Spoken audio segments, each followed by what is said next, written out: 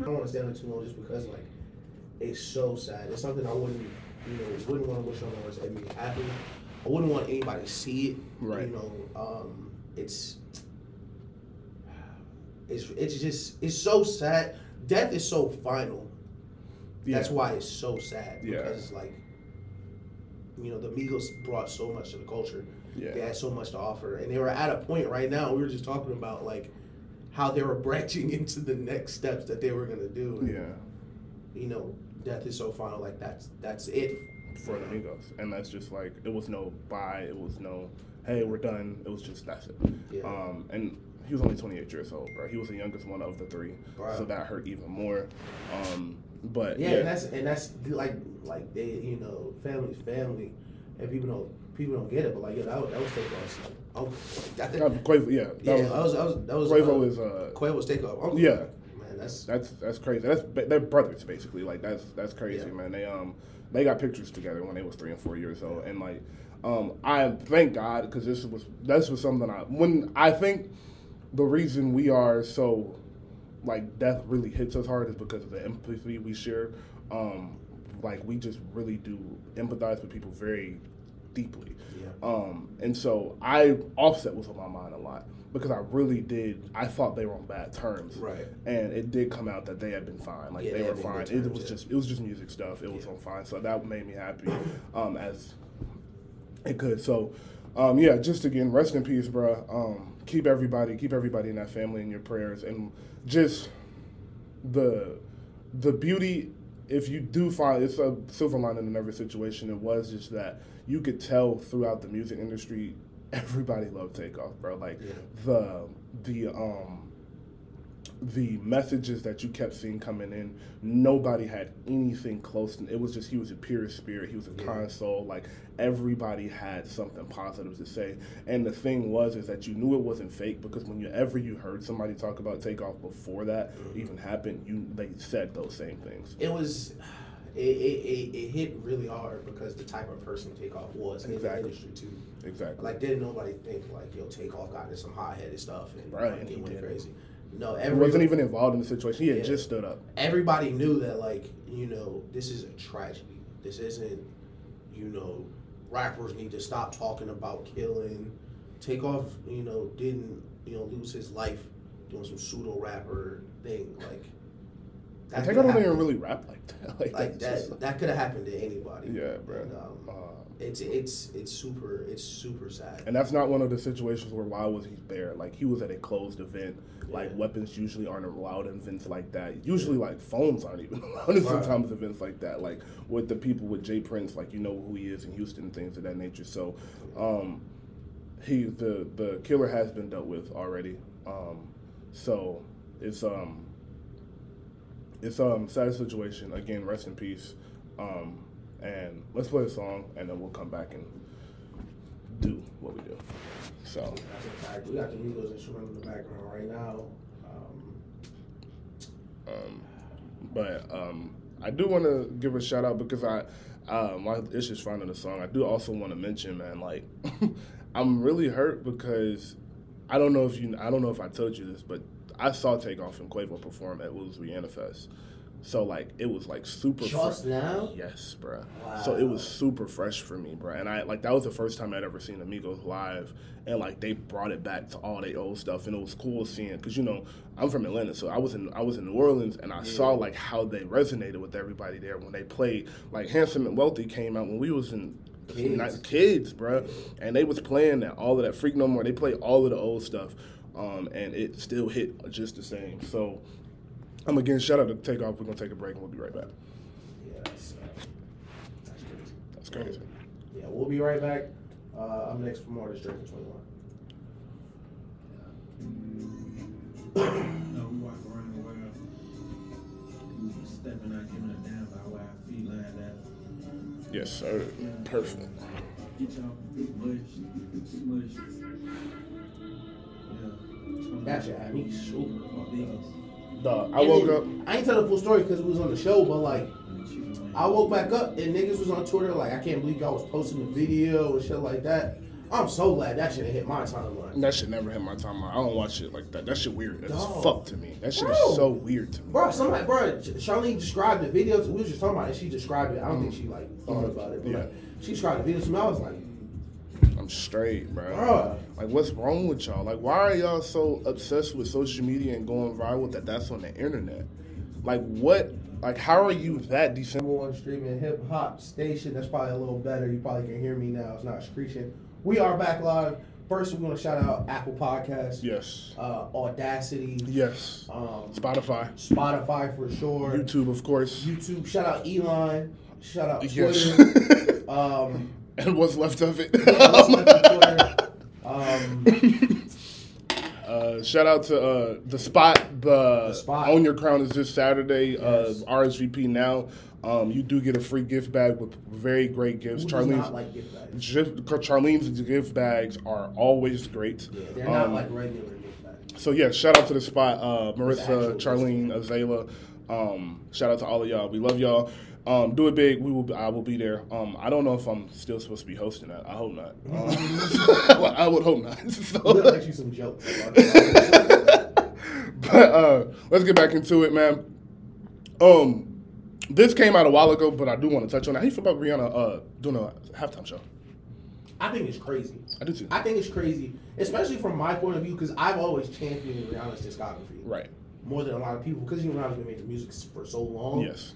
She got like Hits. a lot of hits that she didn't go through. I love it. You know, she did the mom thing, had the baby. I hope she bring ASAP out. I hope it get nasty. I hope she bring wine. I hope she bring YMCMB out. I hope it get crazy.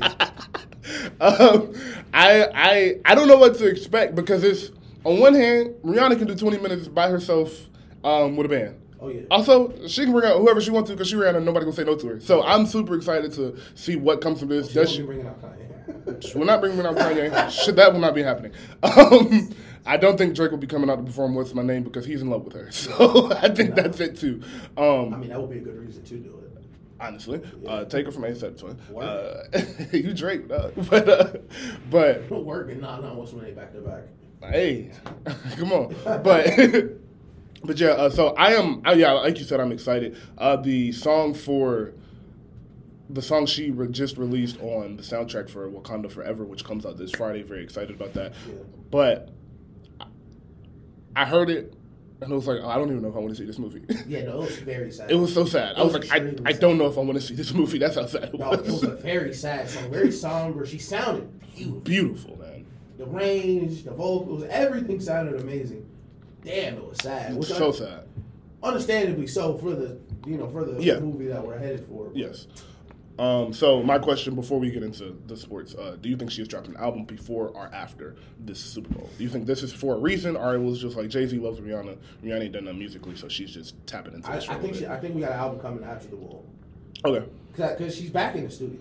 Okay. New music has been made. Yes, for sure. So there's no better promo. Like if you're gonna release again, there's no better promo. There's literally no better promo than the Super Bowl. Doing the Super Bowl. Yeah. So I for one think it is an album coming because, like you said, what are you doing the Super Bowl for if there's not something coming? Could it be Fenty, something Fenty related? She's doing makeup. Of course, but I feel like that brand is so big that she doesn't need the Super Bowl to announce something new for Fenty is coming. So I do think music will be coming. I would guess before the Super Bowl. I can also guess that she's doing something that she'll do something really annoying and not drop the album to July. But I do think some music is coming from Rihanna, which I'm very excited about because Anti is one of my favorite albums of all time. So, but let's get into the NBA. We'll run through few teams, and then we'll talk about the elephant in the room. So first, I do want to start off with the 8-0 Bucks. 9-0, my bad. Sorry, Giannis. So obviously, I guess Giannis will be the leading MVP candidate, but I don't care about that because we played 9 games. So, but how long do you think this is going to continue? Chris Middleton has not even played yet, so they don't have their full team. How long do you think this continues? And do you think they are running straight into the finals, or do you think this is just the Bucks being Bucks because Giannis doesn't stop playing hard? I think this is the Bucks being Bucks and Brook Lopez coming back. With Brook Lopez coming back, and Brook Lopez is playing excellent basketball at his age, which is hilarious. Who would have thought? but he's improved their defense even more. Right. So even with Chris Middleton out, now they have a championship level defensive firepower like they used to. Right. I think they'll continue to win. I don't think they're gonna get to the finals. But I wouldn't be surprised if they were the first seed. I wouldn't be surprised if they won 66, 67 games. Yeah. Just because they're going to come out and try super hard every game. night. Yeah. Like, that's what they do. They're going to try super hard no matter what. Yeah. And that's a really great, not beautiful, that was the wrong adjective, but it's a great habit to instill in your team to play hard every single game because that means you don't got to turn it on the playoffs. Right. So I think for a team like that is as well constructed as they are and as much of a contender as they are, because they're as much a contender as anybody else, whether you think they're going to the finals or not. They are a contender. Yeah, and neither one of us will be surprised if they came out the East. I don't think they will either. But I'm not surprised by this start just because, like we both said, one, Brook Lopez, that's a phenomenal point. It's hard to score on them. It's really hard to score on them, and it's hard to deal with Giannis coming at your chest 60 times. And like we mentioned, you got rebound now. That take foul has really came into play because people are like, and you've seen people like go into doing it and then having to stop, and that stops you from getting back on defense. So It is like I said, a lot of easy buckets. Mike Budenholzer is still Mike Budenholzer. He's a great coach. They get a lot of easy buckets. Their shooters knock down shots, and their defense, like it's really hard to score on them. So even if you do get a lead on them, you come into the fourth and it's a close game, they can really just lock up for 6 minutes. Like it's the finals, and that's just that. They want to. Not only can they want to, and then you got two. Drew Holiday full court pressing you in September. And then Giannis coming to help. You beat them, Giannis coming to help. Yeah, they're really good.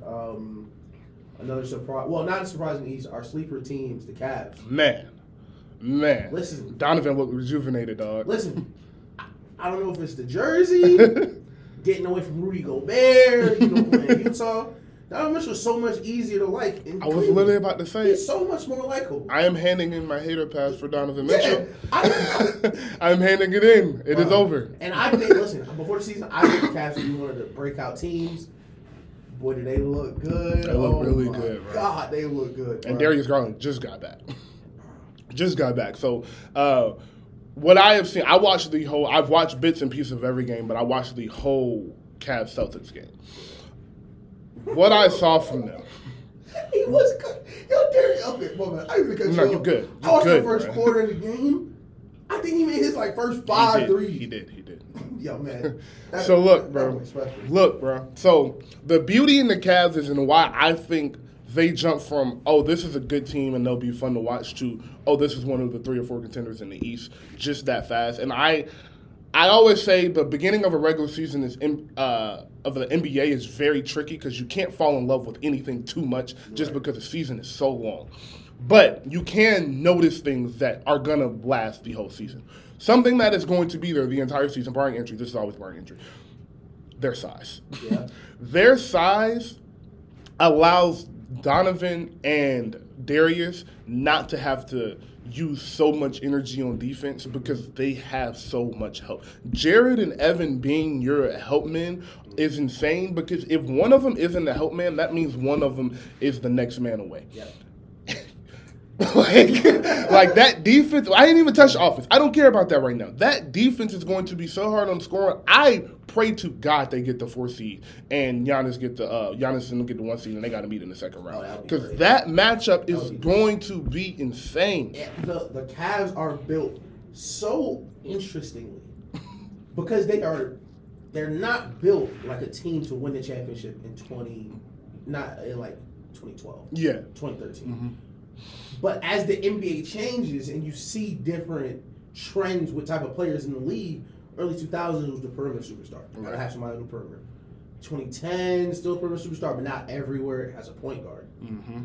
So now with this extra point guard talent, because 10 years ago, Donovan Mitchell probably get drafted at PG. Right. So everybody's so much smaller. So they're like, all right, we're gonna have 1, maybe 2 people that are gonna struggle on defense. Mm-hmm. But they're so good on offense. If we just get 2 people who are amazing on defense, it'll kind of balance out. And that's what you see. So even though Donovan Mitchell and Darius Garland might be the smallest backcourt in the NBA, you can't score on them. No. Because sure, you can get by them, and you might outjump Evan Mobley, but do you think you'll outjump Jared Allen too. And Evan Mobley.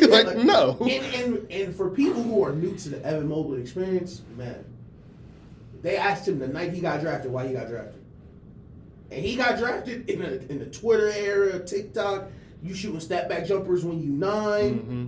Steph Curry ruined the NBA. No, I got to play defense. Yes, that's what I want to do. That's what I want to play defense, and he does. And at a very high level, one of the best defenders in the NBA already. Yep. I think he needs more of I know he needs more of an offensive game, but that'll come, and they have enough offensive power over there to not let that bother them and not let that stop them from getting to the finals. Like, what I mean about that is, you're not going to look at the back on the Cavs season this year and be like, well, if Evan Mobley had a 3-ball, they would have made it to the finals. That's not going to be the reason they don't make it. And the reason nobody cares that, in an era where everybody needs court spacing, you need 5, 6, 9 players, Darius Garland and Donovan Mitchell are such good playmakers, it doesn't matter. No. And believe me when I say this, that Darius Garland is such a good playmaker, you could have 3 bigs out there. Because they did it before. Yes. And what was surprising to me, which actually wasn't surprising, I just hadn't thought about it. They are super deep. They're deep. They run like 7 or 8. They got Ricky Rubio coming back. Karis LeVert is starting. They got Okoro on the bench. They flipped that. Okoro or Karis LeVert come off the bench. Kevin Love is on their bench. Kevin Love has not dropped off since he's still a sniper and he still grabs boards. Like the other night, I think he had like 22 and 12 or something like that. And he's capable of doing that, which to the Evan Mobley point, which is why it's not that big of a deal, because it's like, all right, Evan, we need offense. We're going to bring Kevin Love off the bench. Donovan, we're going to need you to play a little bit harder on defense. And Jared, you be Jared. They still got Jetty Osman. They still have Jetty, whatever. Whatever. They still got playoff LeBron minutes under his belt. Yes. He's been through the war. Yeah. He done been to the finals, actually. He was on the 17 and the 17 and 18 teams. Is that the right years? Whatever. Yeah. Y'all know. You know what's funny? Now he's a veteran. Now he's a veteran in the locker room. They have experience. They have size, length. I love how the Cavs looks. Go ahead. To your point, something that you just said about how the NBA is moving is you need a great guard. Yep. And whether that's 1 or 2, and they kind of are the same at this point in the NBA. So them having 2 great guards, like you said, that can facilitate, makes this team even much better because you can stagger their minutes. Yep. And you kind of get the same thing from both of them. Donovan is a little bit more of a score-first guy, but he's excellent in the pick and roll. He has a great mid-range jumper, and he got a short memory. That's important when you... Donovan's crazy. That's important when you go to the playoffs games, because some games your leg's just gonna be gone and you're gonna shoot 7 for 25, but you're gonna need that 7th bucket when you 6 for 24. And he got that type of memory. And Darius Garland is perfect off the play for him because Darius Garland is so efficient. He don't need a lot of shots. He just needs the ball. Yeah. Donovan Mitchell can play off ball, get your little ISOs when Darius out the game. It's just a perfect system. And they've only played 8 games together, so they got a lot of room to grow, gel. I think they're gonna be a real tough out, bro. A lot of people talk about fit when you pair stars together, and they are both stars. They both are all-stars. This pairing, perfect fit. Perfect. Size-wise, of course, you would wish they would be bigger on defense, but actually playing the game together, there's no hiccup between them. No. Just because Darius Garland, like you said, super efficient, and Darius Garland is fine catching, shooting off the ball from deep at an elite level. Yes. Donovan Mitchell, at the same time, has no problem standing out there and doing that. But the biggest thing I've seen for Darius Garland this year that's like made him even a tick better, because he's playing phenomenally right now, is not so much something that he's doing, but, no disrespect to Rudy Gobert, but like Hope said, was better than 1 billionaire. 2 was better than 1 7-footer. 2 people I can throw hoops to. Now the person setting the screen at the top of the key, he's 7 feet. Mm-hmm. And the person in the dunker spot waiting for you to help, he's 7 feet. Right. Worst coming to worst, I saw Darius Garland he just throw it to the other side of the room. Just throw it to the other side of the room and see if you can get to the other square in time. And a lot of people can't. And man, they're looking great. A lot of young teams look really good this season. Last thing I want to say on this. Something that will prove this was something you'll see come into play more during playoff time, and this is where Donovan games struggled. in Utah because he had to do so much. The Darius Garland is excellent at controlling the pace of the game. Yeah. Darius, you don't speed him up. Mm-hmm. He is going to get he wants to run, he's going to run. If he wants to slow it down, get it a little slower tempo, he's going to do that. He doesn't get rushed. He don't pick up his dribble early.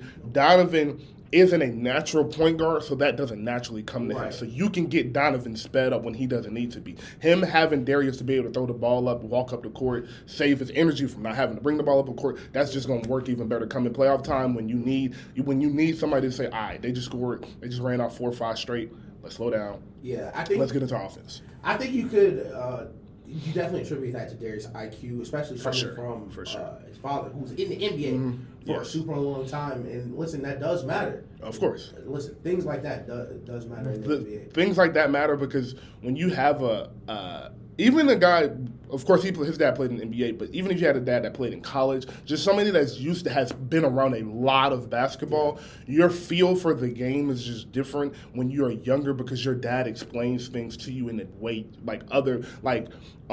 dads that just didn't make it to the NBA or trainers that just never really played any real elite level of basketball just can't explain it to you. So yeah, and you see that in Darius, like in the confidence, because Darius is young. He's only 23, 24, so he's young. He's a kid, like he our age. So he's him. But to the other small backcourt that's looking great, 6-3 Hawks, 4 seed right now. Trey is Trey. I'm not worried about that. They're on like a 67 to 20-something run. Yeah, yes. And a lot of that was due to DeJounte, who I wanted to get into, and why that pairing is similar to this the Cavaliers pairing, and a little bit opposite though, because Trey is more of a natural point guard, but when you watch the Hawks, DeJounte does a little bit better job of controlling the tempo for them, simply because Trey is still young. And that 3 ball, he get 3 happy. Yeah. So he'll get into a mode where he'll just start jagging them up 3. And as much as we like to compare him to Steph, he does not shoot the ball like Steph. So he can get in a cold streak, but DeJounte will get the ball from him, slow him down. And Trey isn't great off ball yet, but you can tell they're working on it with them. Yeah. And he's catching and shooting a little bit more. And even if he's not catching and going up, he's catching and attacking. It's no holding the ball. I'm going to catch the ball and then back up, do my between, get my pick. So I love that pairing as well. What have you seen from Hawks? So kind of like you said, this pairing is the opposite to track pairing. Mm-hmm.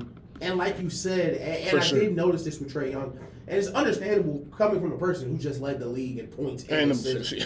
He's kind of stuck on autopilot. Mm-hmm. Like, even going back to, let's say, Oklahoma, Trae Young's been the best point guard he's ever played with. Yeah. Ever. There was not a time where he should not be bringing the ball. Exactly. Now that he has someone like DeJounte who can help run the offense, not only take pressure off him scoring, take pressure off him facilitating, Trae Young doesn't got to be stuck on automatic the whole 40. Exactly. And you've seen that where you get these bursts out of him where 5, 6, 7 minutes, ice Trae Young time. Like top five in the world sometimes. Exactly. And like you said, he's going to get better off the ball. He's already gotten better off the ball. But as he becomes more familiar with moving without the ball, because he's already a really good shooter. Yes, phenomenal shooter, yeah. And his percentage is going to go way up once he stops needing to take such bad threes. Yes. Because, he's scoring at a high level, and his three-point percentage isn't terrible. No. But the volume and difficulty of these threes hold his efficiency down a lot. But with DeJounte there, you're going to get a lot of more easy shots. What I have liked with DeJounte is just a pure intensity. Just a pure 48 minutes. Because he, over the summer, he did this thing with Paolo. Yeah. It was like, calm down. Yeah, now it's like, oh yeah, that's him. That's him. That's who he is. And it's much more controlled in the NBA environment. Exactly. It's like, it's exactly what you want. Yeah, so it's not too much, not too little. It's a perfect amount. And Trae Young's dad didn't play in the NBA. So his point guard, he doesn't have the slow it down mentality that Darius Garland had. And I think something for Trae, and I know they have told him this, but it's, like you said, he's been the best point guard player on every team since he was 8 years old. Yeah. So the ball has been in his hand since middle school. Like, he's been able to dribble the air out the ball since middle school because it was like, well, he probably was getting 40 and 12 in middle school too. So what you gonna say? Yeah. But at this stage in your career, everybody in the NBA is good, obviously. So what you're telling him at this point is, yo, I know you can take that shot anytime you want to. I know you can do 6 between the legs and take that sidestep 3 and get it off anytime you want to. but you're going to feel a lot better taking that if you've gotten 2 or 3 wide open shots before that. Exactly. If you've gotten 4 or 5 wide open threes or wide open DeJounte kick it to you, pump fake, step back into the 3.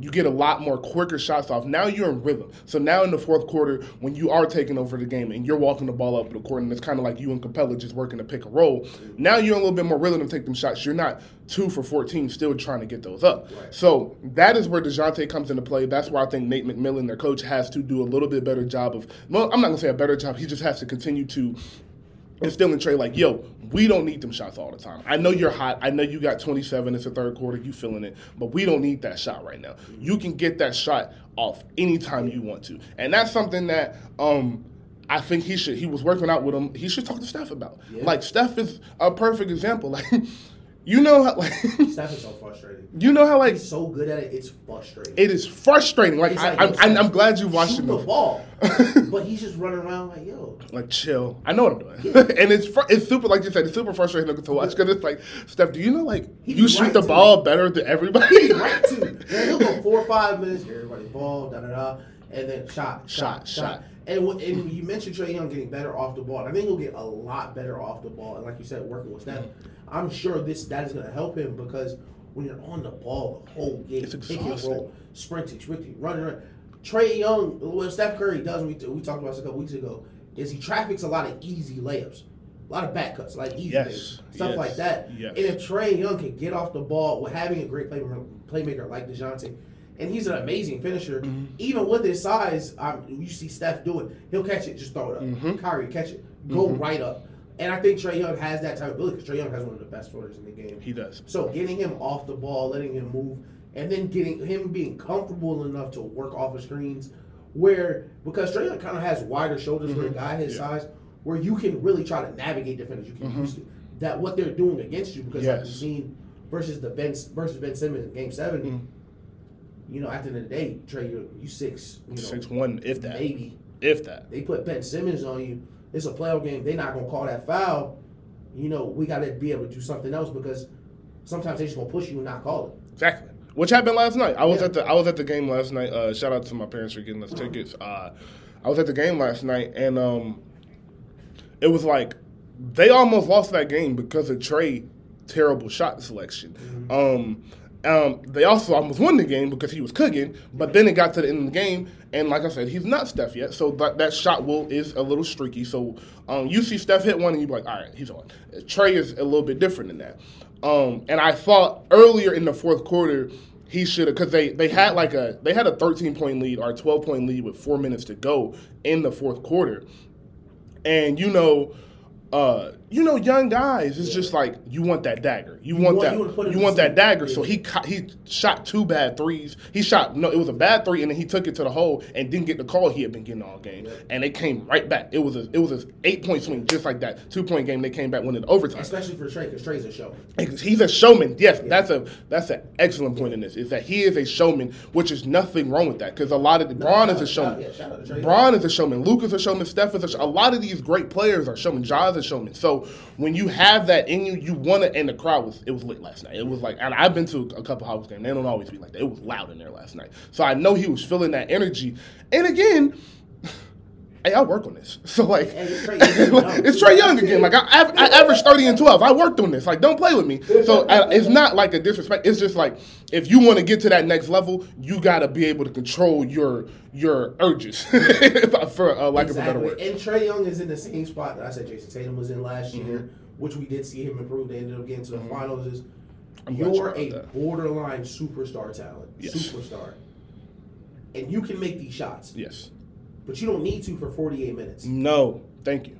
You can be a superstar for 5 minutes. And that's enough to win the game. Yes. But it's just so hard to be perfect for 48 minutes. Like, Luka is playing amazing. Steph is playing MVP level. You know, it's still other things need to happen. Yes. So, you know, him deferring to DeJounte is just going to pay off in the long run for sure. Before we get off, I have 2 things the Hawks need to do. Because DeJounte and Trae are finals worthy backcourt. Yeah. They have to figure out in the next year or 2 what they're going to do with John Collins. Because he's not championship brother. Capella, Trey, and DeJounte work so well together. Capella can be your starting big. You can leave them there. They got him locked up. Yeah. You have to find somebody to take John Collins' contract and get another stretch big that's a little bit bigger, because their issue is kind of what the Cavs' issue is not. They don't got enough size behind them, so when Trey gets beat, which he does a lot because he's a lazy defender, that is the biggest knock on this game. He's a terrible defender. I watched it like he's awful. It's just, if you want to attack Trey, you're going to score almost. Or you're going to get a call. You're going to get something's good's going to happen if you attack him. He's terrible. So DeJounte is phenomenal though, and he will guard you for 94 feet. So to help Trey out on defense, you need a better rim protector. To replace John Collins. Because I like DeAndre Hunter. I think DeAndre Hunter can be a perfect 3 to go along with them as he gets older, because the window is not this year. They're looking at the next couple years as a window. So for the next 5 or 6 years, they can get this core together. Year 4 or 5, they can be in the Eastern Conference Finals, really looking to get to the finals, but they can't do that with John Collins. A name you hear a lot to Los Angeles that we're going to talk about in a second, the Lakers, right, is Miles Turner. If I was the Hawks, Miles Turner would be my number 1 priority. Seriously. He would be I have to... Seriously. Listen, I'm not going to super overpay for Miles Turner, but I definitely... I'll give up John Collins for Miles Turner. Yeah, for sure. Because Miles Turner will add the size and the defense that you need. And he can shoot. And he's going to get way more open shots in Atlanta than he is in Indiana. And he's going to play way harder in Atlanta than he is in Indiana. So, and I rock with it. Listen, I'm glad you mentioned it. I love Clint Capella. When the season started, people asked who's the 3rd best player in the Hawks. I said Clint Capella. I agree. Clint Capella has been the 2nd/3rd best player on several teams that could have won the NBA Finals. Yes. Great player. I like players that know their limitations. Exactly. We talked about Trae Young. Trae Young, a superstar. Trae want to take that take his 35-footer. It's Trae Young. Clint Capella's not going to do that. No. Clint Capella's going to catch the ball, dunk the ball, or pass the ball. Yes, and that's the beauty of it. We talk about Draymond Green all the time as a master of your role. Clint Capella fits that description perfectly, bro. He don't ever do too much. You never hear anybody say, "Why did he shoot that to Clint Capella?" Because he never does anything like that. So you never click a possession, see it, and think, "Man, Clint Capella just took that midi." Like, Clint Capella is very good. So. Capella just took that midi. That's crazy. Think about it. Of all the players that have played big, played the role of the roll man in the pick and roll, Clint Capella the only one that makes you jumpers. Because about all he do, I'm gonna set the pick. I'm gonna roll. And something else we didn't mention about before we get off the Hawks, because I do want to jump into Jason Tatum just for a second. He's a phenomenal passer. Crazy. Insane. He is a phenomenal passer. Crazy. Because of that, him playing off ball, just get more passing lanes open, bro. You get the defense moving, they switching as well as you pass the ball. You don't get so many more assists just off that. And Clint Capella is an excellent lob threat. Coming from James Harden to Trae Young was like, wow, this is perfect for Clint Capella. Exactly. So, Justin Jefferson just scored. Shout out to your fantasy team. Let's go. Shout out my fantasy team. Right. So, but to Tatum real quick, I just want to mention. Shut up again. I don't know what y'all were talking about. Like, he fell off because he had a okay finals. So he came back. He looks like an MVP again. And something else I've noticed from Tatum is he stopped shooting so many jumpers. I don't know who got in his head and was like, yo, you can shoot a jumper anytime you want to. You're 6'8". You can get to the mid-range anytime you want to. I know you love Kobe, but you're not Kobe. He's just attacking. Like, stop me. Stop me from getting to the hole. And I love it, bro. It was funny because we talked about this. Like, unless they're going to play the Warriors defense for 82 games, I'm sure he'll be fine. Exactly. He embarrassed the rest of the league except one. Okay, you didn't win the championship. That's fine. He still looks amazing. He looks really good. And no one thought, like, damn, Jason lost the... Well, this is what they were saying. Damn, Jason lost the finals. That's it. Oh, man. He's like 25. And listen, I know there's a lot of drama around the Celtics, Udoka, things like that. That's a really good basketball team. Yeah. And like you said, Jason Tatum wasn't lacking any skill sets or parts of his game. It was decision making. Every year that's going to get a little better. Exactly. And sometimes things can happen to accelerate that process. Finals against the Warriors, we'll do that. Like you go across the middle as a wide receiver, you get hit, maybe you run different routes. You lose the NBA Finals shooting jumpers. Maybe because you're 6'8", whatever. No, maybe that's your attack. You start running. And really, who's going to get in his way? Listen, if you did that last year, the series probably go different. Maybe. So another reason I want to touch on who I think is an older Jason Tatum is Paul George. Paul George looked crazy, and again, NBA season is funny because people will come out and be like, "Yo, what's happening with so and so?" Paul George had a couple bad games because he missed a lot of last season. He was rehabbing during this off season a lot. I don't think he got to work out until like the last couple weeks. So he's getting back into the groove of things. Man, I don't know what's up with Kawhi's knee. I don't know if Kawhi is out due to management or if his knee just isn't feeling how they wanted to. I don't really know, but. If he come back and he look like he did in the first couple minutes of that Lakers game, yeah, they're gonna be tough. I rock with Kawhi playing. PG like, I rock with Kawhi playing like once a week. It feels like the guy who hoop, but he got like a bad job. So he only hoop with y'all every couple of weeks. When he come hoop crazy, that's what I think Kawhi is. Like Kawhi, I think Kawhi. To your question, I think there's something with his knee, like when they're trying to control just how much he does on it. Yeah, and do it in a very controlled environment, but. I think they'll be fine without him, as long as he's good when it's time. Mm-hmm. Yeah, We're after Monday. Everybody will have played. So tomorrow, everybody in the NBA plays because nobody's playing on Election Day. Yeah. So after Monday, everybody will have played 10 games. Mm-hmm. So you'll start to see a little bit more intensity through these games because these standings do matter. The first 10 games, you can kind of just fill it out. And like you said, the Warriors right now, they're 13th seed. The Clippers are the 8th seed. The Timberwolves, who we thought were going to be pretty good, are the 10th seed. The Nuggets are only the 5th seed. Portland is a 4th seed. And the Jazz are the 2nd seed. You will see those start to move around in the next 3 weeks. By the time we come in here and do the show around Thanksgiving, these standings will look a little bit different. And that is because like I said, you'll see these guys starting to ramp up. But the Clippers are one team I'm not worried about because they made the playoffs last year without PG and Kawhi. So they'll be fine. And John Wall is another person I want to give a huge shout out to after coming off and not playing any basketball for 2 years. But he looks really good as a phenomenal backup point guard. Like a backup point guard that anybody in the NBA would want. Like it was, yes, he looks great. He's attacking. He's not doing too much. His jumper looks better than it did when he left. So that is somebody else I want to give a shout out to. Before we take a break, you want to go Warriors or Lakers? It was the Lakers. Okay. All right, so also shout out to the Jazz. I don't think y'all will do anything, but shout out to Colin Sexton, to the Jazz. Yeah, shout out Colin Sexton and Lauri Markkanen. Y'all been hooping. Yeah, for real. But $100 million, man. Shout out to you. To the Lakers. We told y'all. We told y'all, man. We told y'all what's up, boy. I'm gonna say too much. Now that I got league pass, Braun is one of the 3 funniest athletes on earth. LeBron James. I will go down in history as LeBron James is one of the 3 funniest athletes ever to walk this planet, dog. Because you can tell how much Braun don't care. And I don't even know if this was a league pass game, but the Pelicans game, did you watch the Pelicans game, bro? No, I was asleep. I was oh sick. My God, bro. The Pelicans game. I heard it was hilarious, though. The last 7 minutes of that Pelicans game, first of all, might have been the worst LeBron I've ever seen on offense. No exaggeration. Even outstanding the Heat finals when they lost in Mavs. Man, the last 7 minutes, Braun come down. They say he's sick. They say he's sick. Come down. I swear to God, Zion in front of him. It's like you can see, like in the movies where it get dark and somehow at the top of the key is Zion and Braun.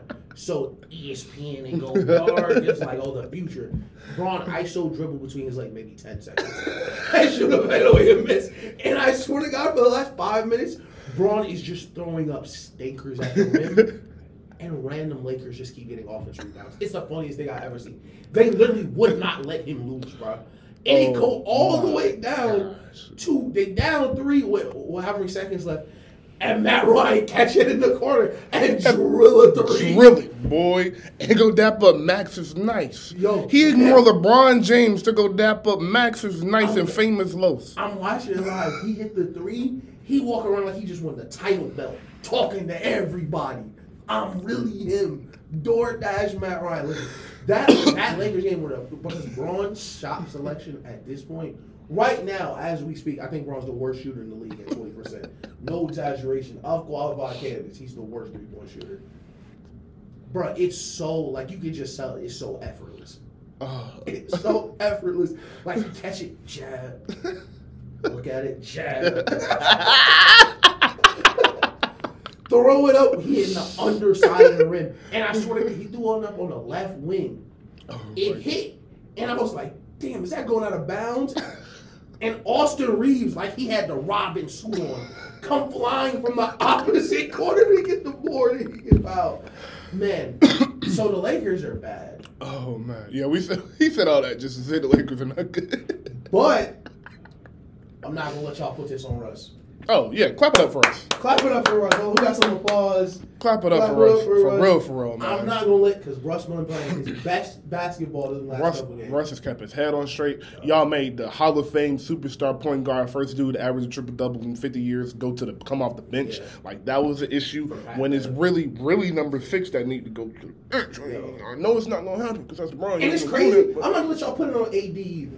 No. Because listen, AD soft. I've been telling y'all just gotta let AD be who he is, bro. Y'all gotta stop asking AD to be something he's not. AD not mean, man. AD not a mean guy. He just not. You know what people don't get? So, do you know any hyper contracts? Like people who are like always sick?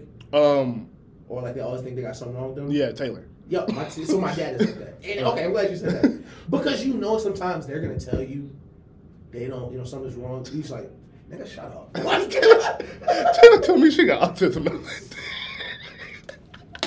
So, sometimes they're just going to tell you something where you're just going to be like, number one. So, AD called and he grabbed his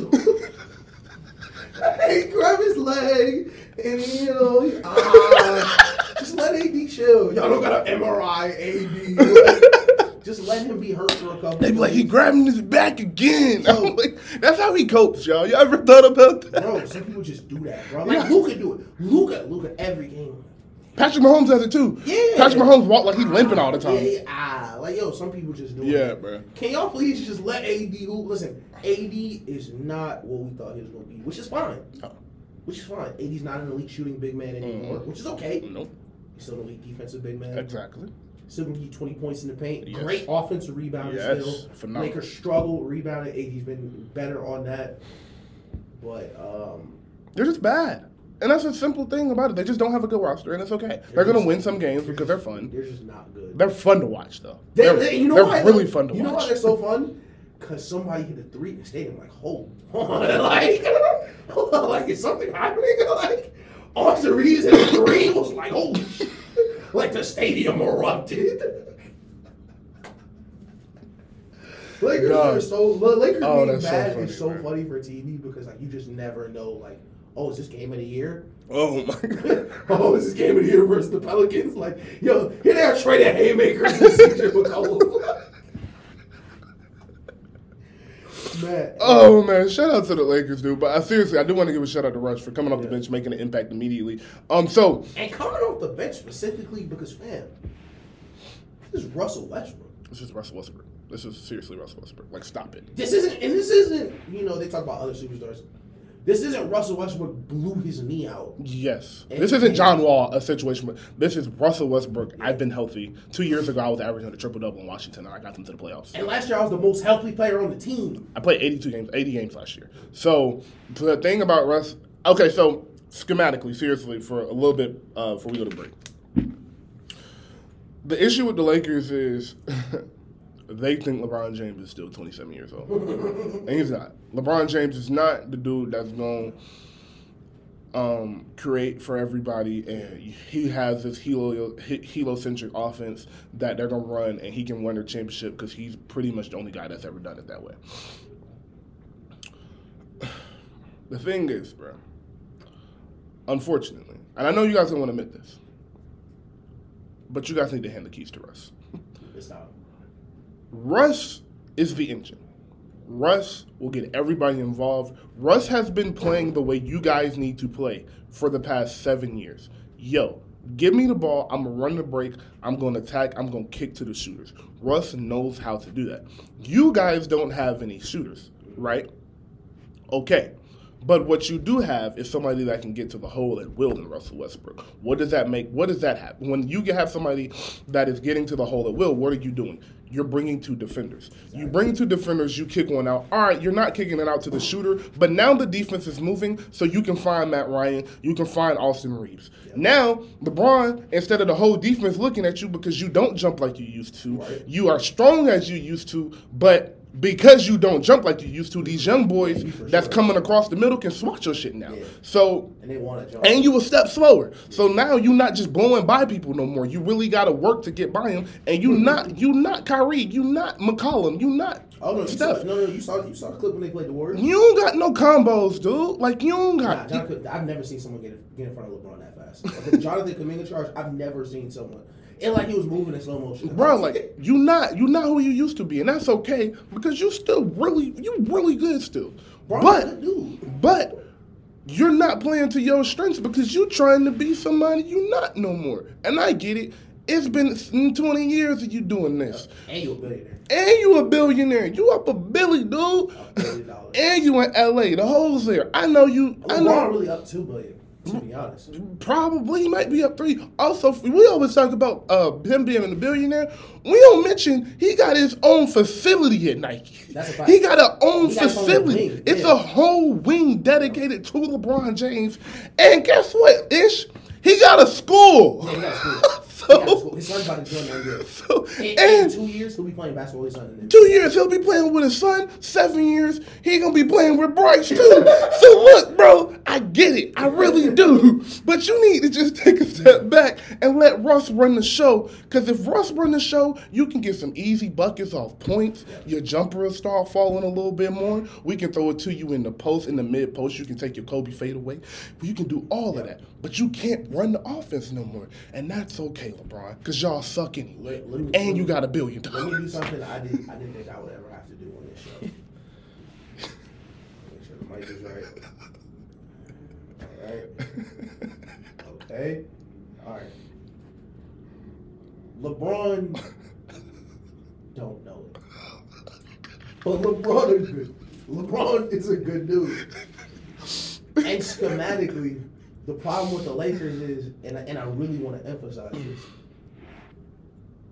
they don't have any elite perimeter scorers. And I want y'all to really listen to what I'm saying. There is no one on the Lakers who can create their own shot from the perimeter. Now listen to what I'm saying. LeBron, a player on the Lakers, cannot create his own shot on the Lakers. Everyone is talking about, man, they're shooting so bad from 3. Lakers suck. Well, first of all, you got trash shooters, right? But if you got bad shooters, you got somebody that's just like, yo, I'm going to go get a bucket. Those end of possessions, those swinging around 5 seconds, Pat Beverly's not throwing up the floater. Yeah. The problem is when you swing it around LeBron and he look at the ball, give you a step back, that shot got a 20% chance of going in. The Lakers cannot afford to not play the way Russ is playing.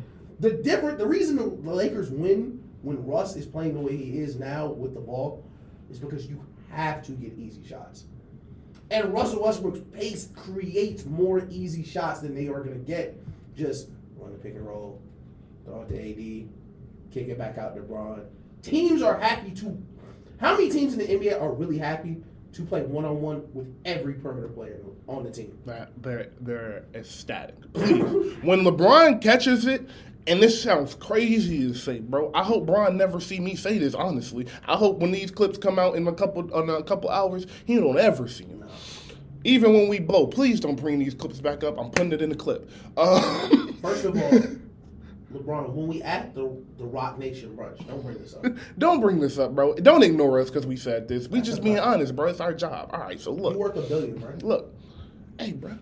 Do you know how happy when LeBron spin that ball and they know he ain't finna pass it? They're like, oh, thank God. Oh, my God. Thank God. And I'm watching the game. I'm watching the Pelicans, and it all goes back to the Pelican game. Where I told you, also, they got like 4 straight offensive rebounds. 5th possession down. He's dribbling, and the Pelicans are still up. I'm like, oh my God, he's gonna shoot it again. I'm like, oh my God, there's no way he shoots this again. And then he shot it again. Like, shot it again, dude. It is a unfixable problem for the Lakers. Unfixable. And people talking, man, we're gonna bring in Bring in Miles Turner. Y'all need to bring in somebody who can dribble. Y'all need to bring in somebody who can get a buck. That's who y'all need to get. Y'all was focused on, listen, I said Lonnie Walker would be a great acquisition. He's been playing great. Y'all should have got Colin Sexton. Y'all should have got a 6-man. For years, the Lakers had 2 6-men. They had Lou Williams and what's his other Jordan Clarkson. And Jordan Clarkson. 2 6-men a year. You need secondary scoring like that, especially on Lakers. First, you don't got a point guard. Nope. And if you're going to say LeBron is going to be our main playmaker, LeBron don't have nearly the engine to be your playmaker for 40 minutes. No. And like you said, and then still go get you 27. Exactly. Listen. And that's okay. We'll get the points. Let's not be mistaken. Kareem will be caught. Kareem will be caught this year. Let's not mistake that. Let's not mistake that Kareem will be caught this year. But the third quarter, Braun coming down, yelling out their defense, and, yo, you cut, yo, go, like that, it's over. Hey, it's over. And I don't know if Braun know it yet. But listen, Braun was a good dude. He was. He was a good dude. He was, bro. And look, bro. Hey, bro, if you want the glory, you want the fame, you want the credit, tell Russ, hey, bro, look, I know this a little wrong, but these are my last few years. You take over 1 through 3 and give me 4. Give me 4. Give me quarter 4. I'm going to do what I do. You save your energy for quarter 4. Now you can be the guy putting the pressure on the defense because you got a little bit more energy. Now when Giannis come to town, you tell Russ you got all 4 quarters today and you just go to the mid post because you don't want to see Giannis at that rim no more, dude. You just don't. It's okay. So it's so... I don't know how to describe it other than he's just such a good dude, bro. Because he just can't get by people no more. And it's so sad, bro. It's like watching an old pass rusher not be able to get the edge, bro. Like he trying so hard to dip that shoulder. Bro, he trying his best, bro. And they just like, I like you, bro. Man, he tried to give Zion the in and out. Zion didn't even move. Like, what you gonna do? Go by me? Like... Yo, the Lakers are bad, man. And we'll pivot to the Warriors. The Warriors are bad too. Right? Yeah, the Warriors suck. I don't want that to be. I'm the biggest Warriors fan, but guess what? We usually won a championship. Warriors ain't gonna win the game for the rest of the year. I'm gonna be straight. We got the 4. That's all I need. So the Warriors, bro. My God. So seriously, the Warriors. The problem is we don't have to stay on this too long. Their defense is terrible. It's nothing. It's just a defense. Their offense looks perfectly fine. Steph looks incredible. Actually, surprisingly, because of that finals, it looks like Steph's confidence somehow went up even more. And so I'm so glad you mentioned that because I just remembered their offense is starting to change. Mm-hmm. And it looks like Steve Kerr is like, listen to this. That's what I'm saying. After 4 championships, Steve Kerr is finally giving up. Mm-hmm. And letting Steph run a lot more high pick and roll in the regular season as opposed to the playoffs. Yeah. And because of that, you've seen such a drastic rise in his numbers. Yeah. But his assist numbers especially. Exactly. But what you mentioned is exactly correct. Their defense is terrible, but I'm not worried. No, man. And I'm not worried about James Wiseman either. Neither. Which if for the people that know him for a very long time, that may be interesting. Because James Wiseman is on the list of people that I hate. Yeah. But I think he's been... You're older than him. I definitely... Yeah, I'm your OG. Get some respect, man. What? I remember I was his OG.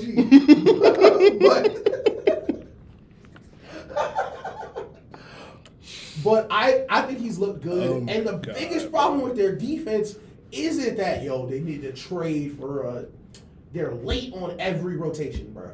And because they're late on every rotation, they are fouling people.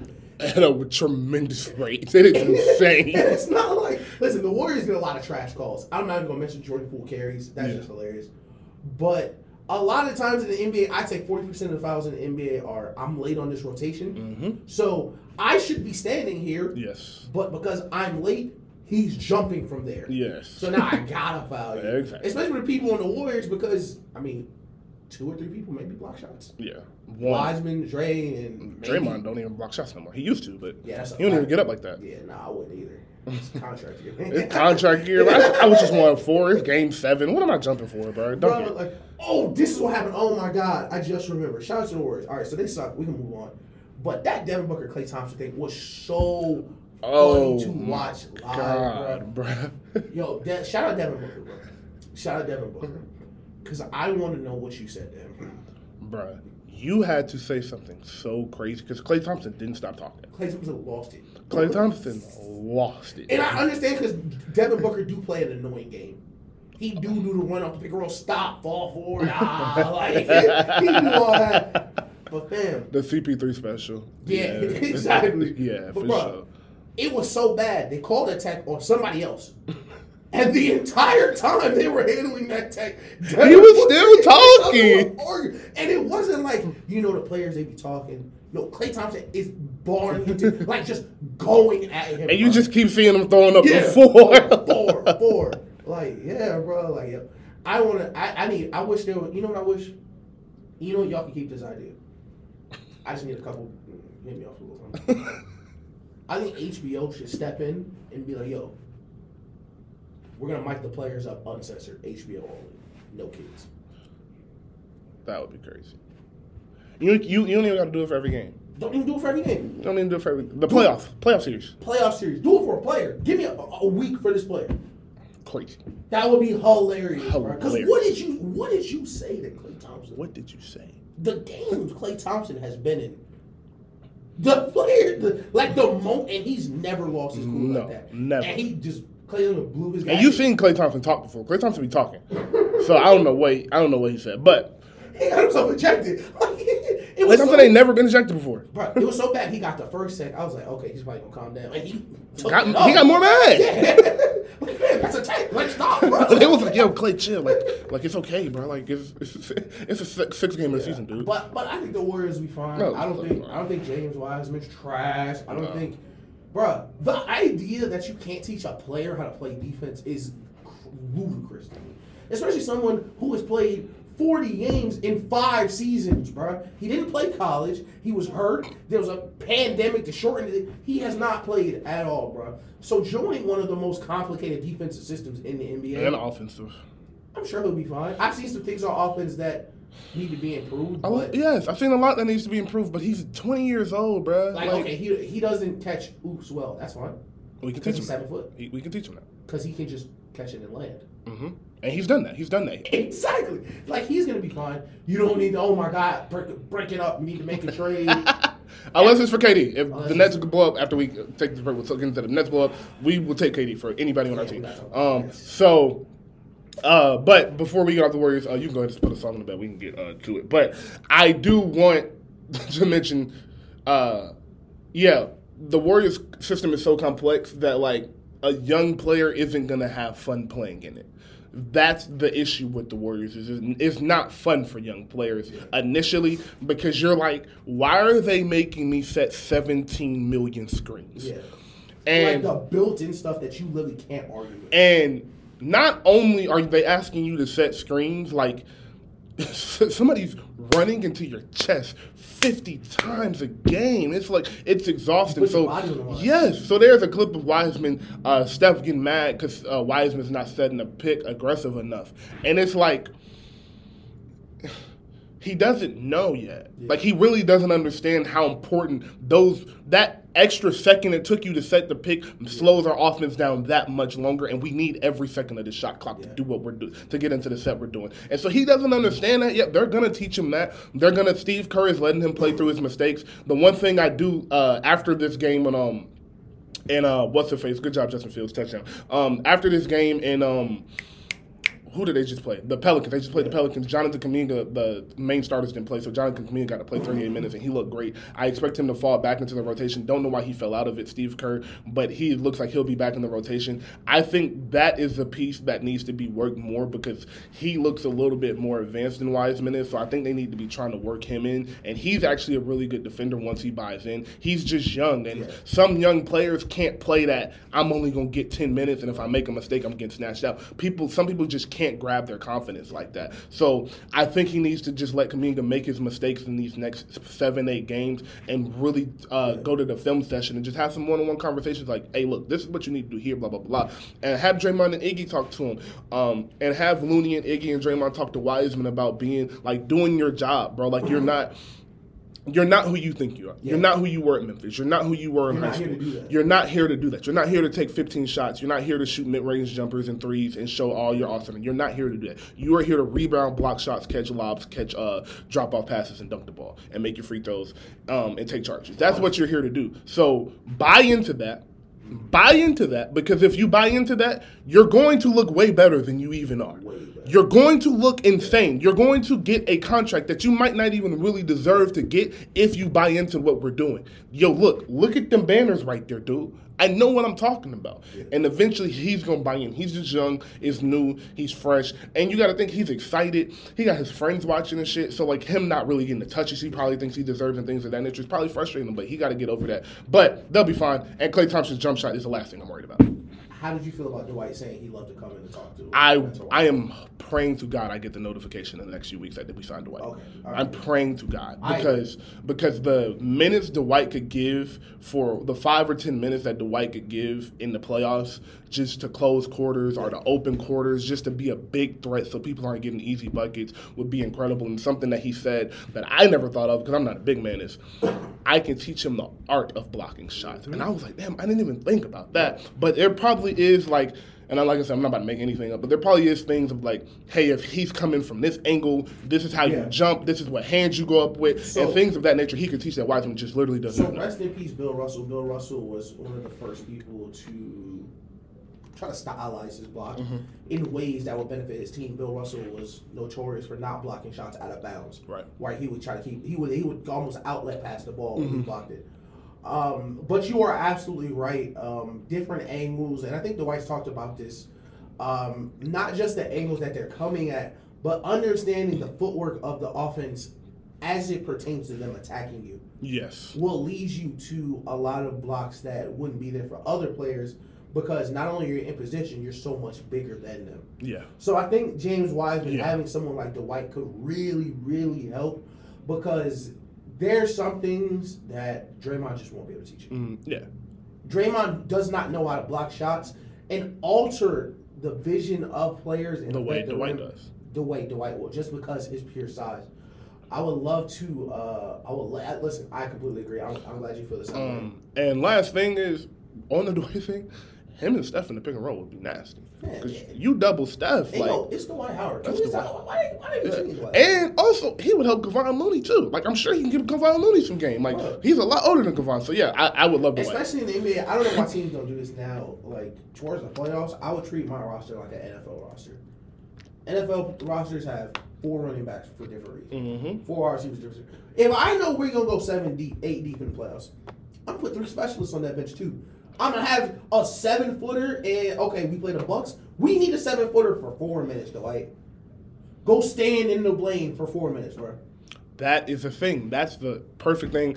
And teams used to do this, to their credit. And it was funny. I saw an interesting article on how teams were constructed differently during the 2000 Lakers, because teams would need 3-4 big men to stop Shaq. They would have to have less skilled perimeter players because they would have 3 or 4 trash 7-footers you never heard of, because, we got to foul Shaq 12 times a day. Yes, that's a great point. And last thing, with Dwight, like you just said, the Bucks are an issue if you're going to see him in the finals. You also know, like if Robert Williams was healthy, the series might have went a wee little bit different. So go ahead and get Dwight so you're prepped for that. So you're prepped for what's-her-face. And you remember what he did, how frustrated he made Jokic in that bubble. That's another thing. It would just help him. It would save so much of Draymond's energy if Dwight could come play. Like, in the Clipper series, you probably won't need him too much. But when you go play the Nuggets in the Western Conference Finals, are you tired of Ja going to the hole and jumping from the free throw line trying to dunk on you? Put Dwight down there. So I don't know why they would not make that trade. Not trade, just make the signing. And we talked about him start the show. Cavs got 2 7-footers. Cavs got 2 7-footers. You might have to see them too. Bucks got Giannis. Bucks got Giannis and Brook Lopez. Nets got 2 7-footers. Nets got Ben Simmons and KD. So yeah, like it and would Claxton starter. And Claxton. I forgot about Claxton. Yeah. So that's 3 7-footers. You play any team in the Eastern Conference, you got a big. You gotta get a big. So and they left their 15th roster spot open for somebody, and I think it will be a big. I really do think it'll be a big, unless in the next month or two you just see a jump from Wiseman. We're not expecting, but yeah, let's go to break and we'll get into some. Kodak did just drop this 300 Blackout. Oh, I forgot about Kodak album. That was a great album. Yeah, it was great. All right, that. Pause that. Pop Station, this is the radio show about nothing. Shout out Spotify. I want to shout out Josh Palmer, my fantasy team. Audacity. Spotify, Apple, YouTube. Spotify again, Apple, YouTube, all that. All that, man. I'm gonna shout out to Daryl for giving us his platform, man. Always. Oh, shout out to Blue. Dropped his new collection. Yes, I did see that. And shout out to Kate. Dropped his new collection as well.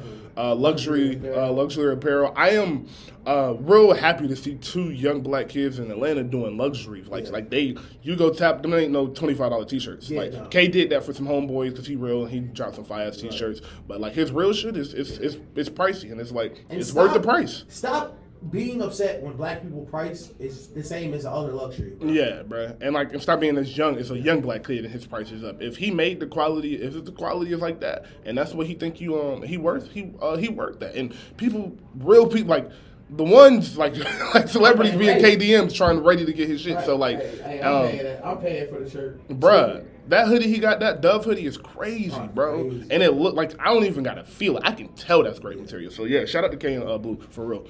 But on to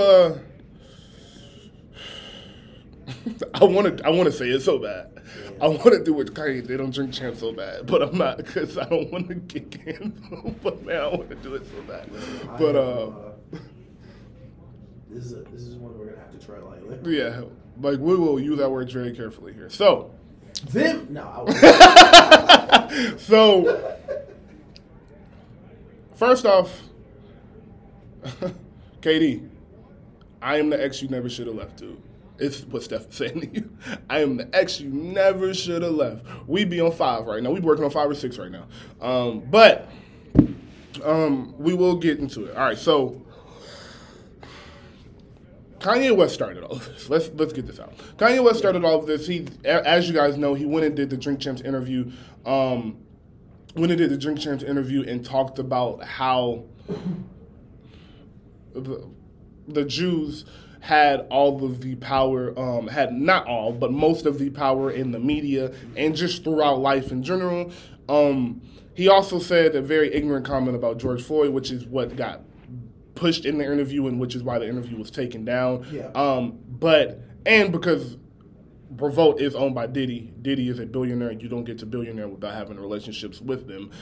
So he knew what was up. Like, yeah, take that down. You can't be saying that. So, but I watched a good bit of that Kanye interview, and I watched a couple of his other clips from the other things he had been saying, and same issue with Kanye as there it always is. Terrible delivery, right message. Terrible delivery. And this might, other than the slavery is a choice thing, this is probably the worst he's ever delivered anything that he's been right about. Yeah. But, yeah, so in the waking of that, and while that was happening, Kyrie posted a link to a documentary that is on Amazon. Posted a screenshot, actually. Wasn't even a link. It was just a screenshot. Which I'm about to say, that is on Amazon. Again, and you know what? And I don't want to get nitpicky because I don't even want to defend Kyrie. I don't want to get nitpicky between the difference between a screenshot and a link. But those are very different things to post. Yes. Very different. Because a lot. Listen, very different. I ain't want to. My bad. I ain't want to cut you off. But this is what they do. Mm-hmm. No, you good. Go. It's dog whistles. It's dog whistles for things that they're trying to say to you, try to get you to understand, try to convey to other people, without really saying it. So what they'll say is, Kyrie got all these followers. He's using his platform to promote this. He didn't even post the link. It's super. So I was thinking about this on the drive over, just to restart. I was like, damn, we didn't do the show last week. If you would have just waited, I had a whole segment talking about thanking Kyrie.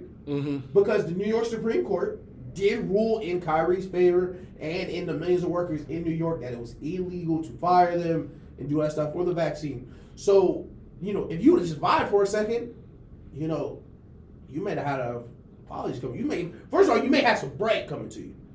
Because it was illegal to not pay people during that time for not being vaccinated. Which is for the state jobs, but of course it could branch out further than that.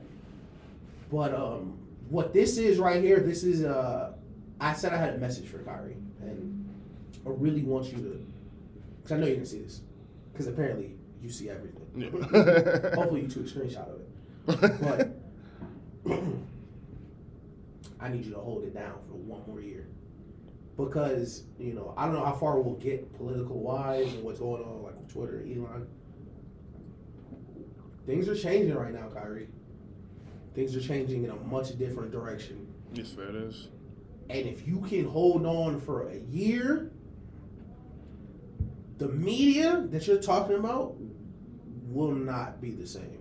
Because a lot of things are going to change in the next couple of years with censorship, with the change in political power that's about to happen in the United States, where, your freedom of speech may be a bigger topic for them than it is right now. Because right now, nobody cares about that.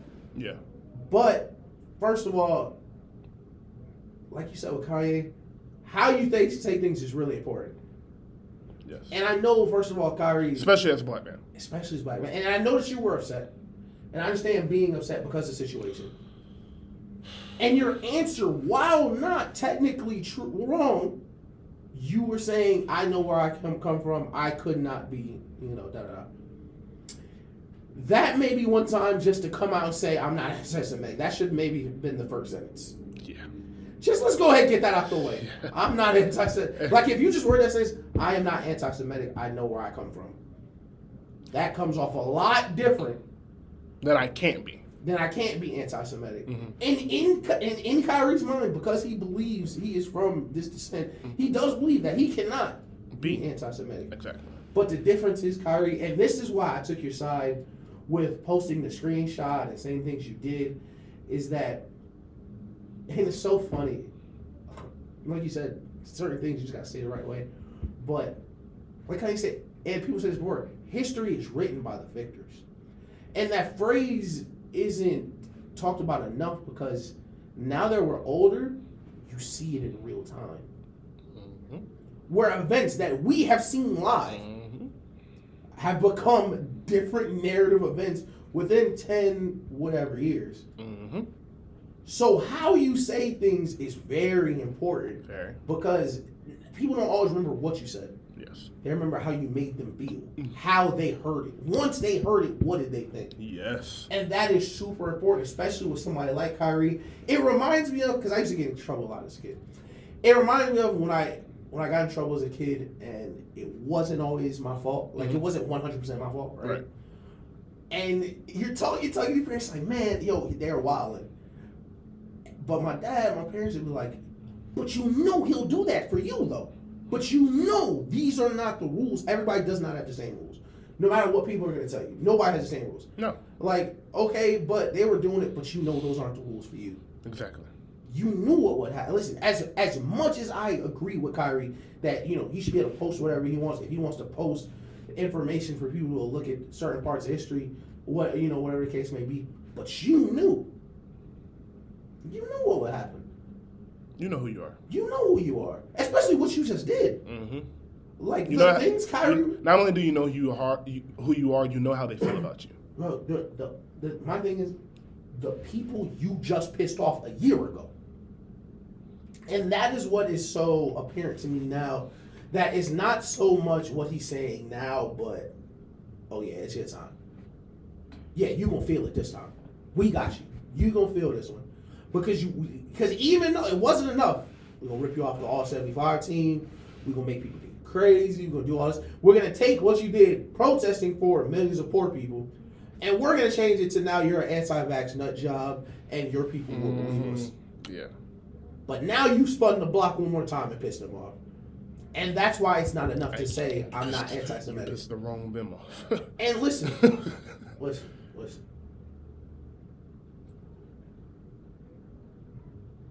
You know how quiet it got? Some people, there's a reason.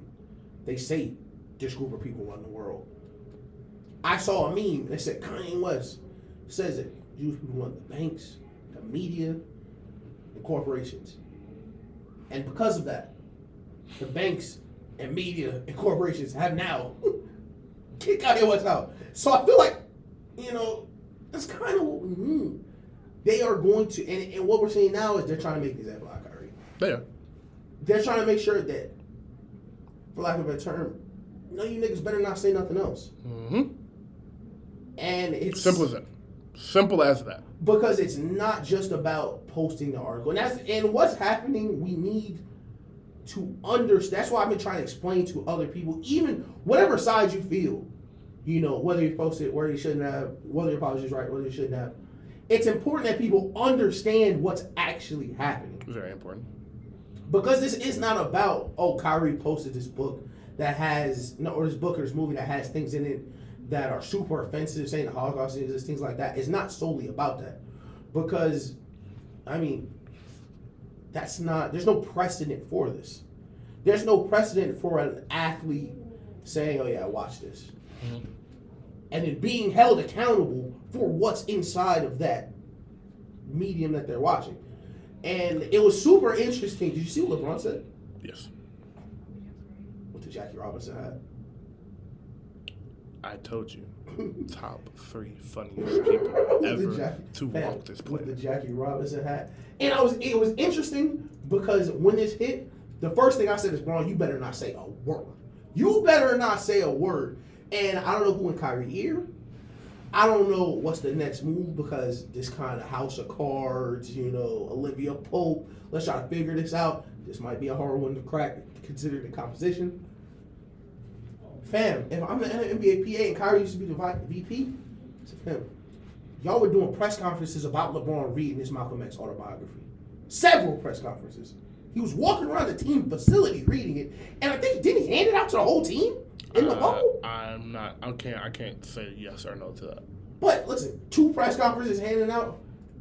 Why is it that LeBron? So Malcolm X, very infamous for some of the things he said about this community, anti-Semitic things like that.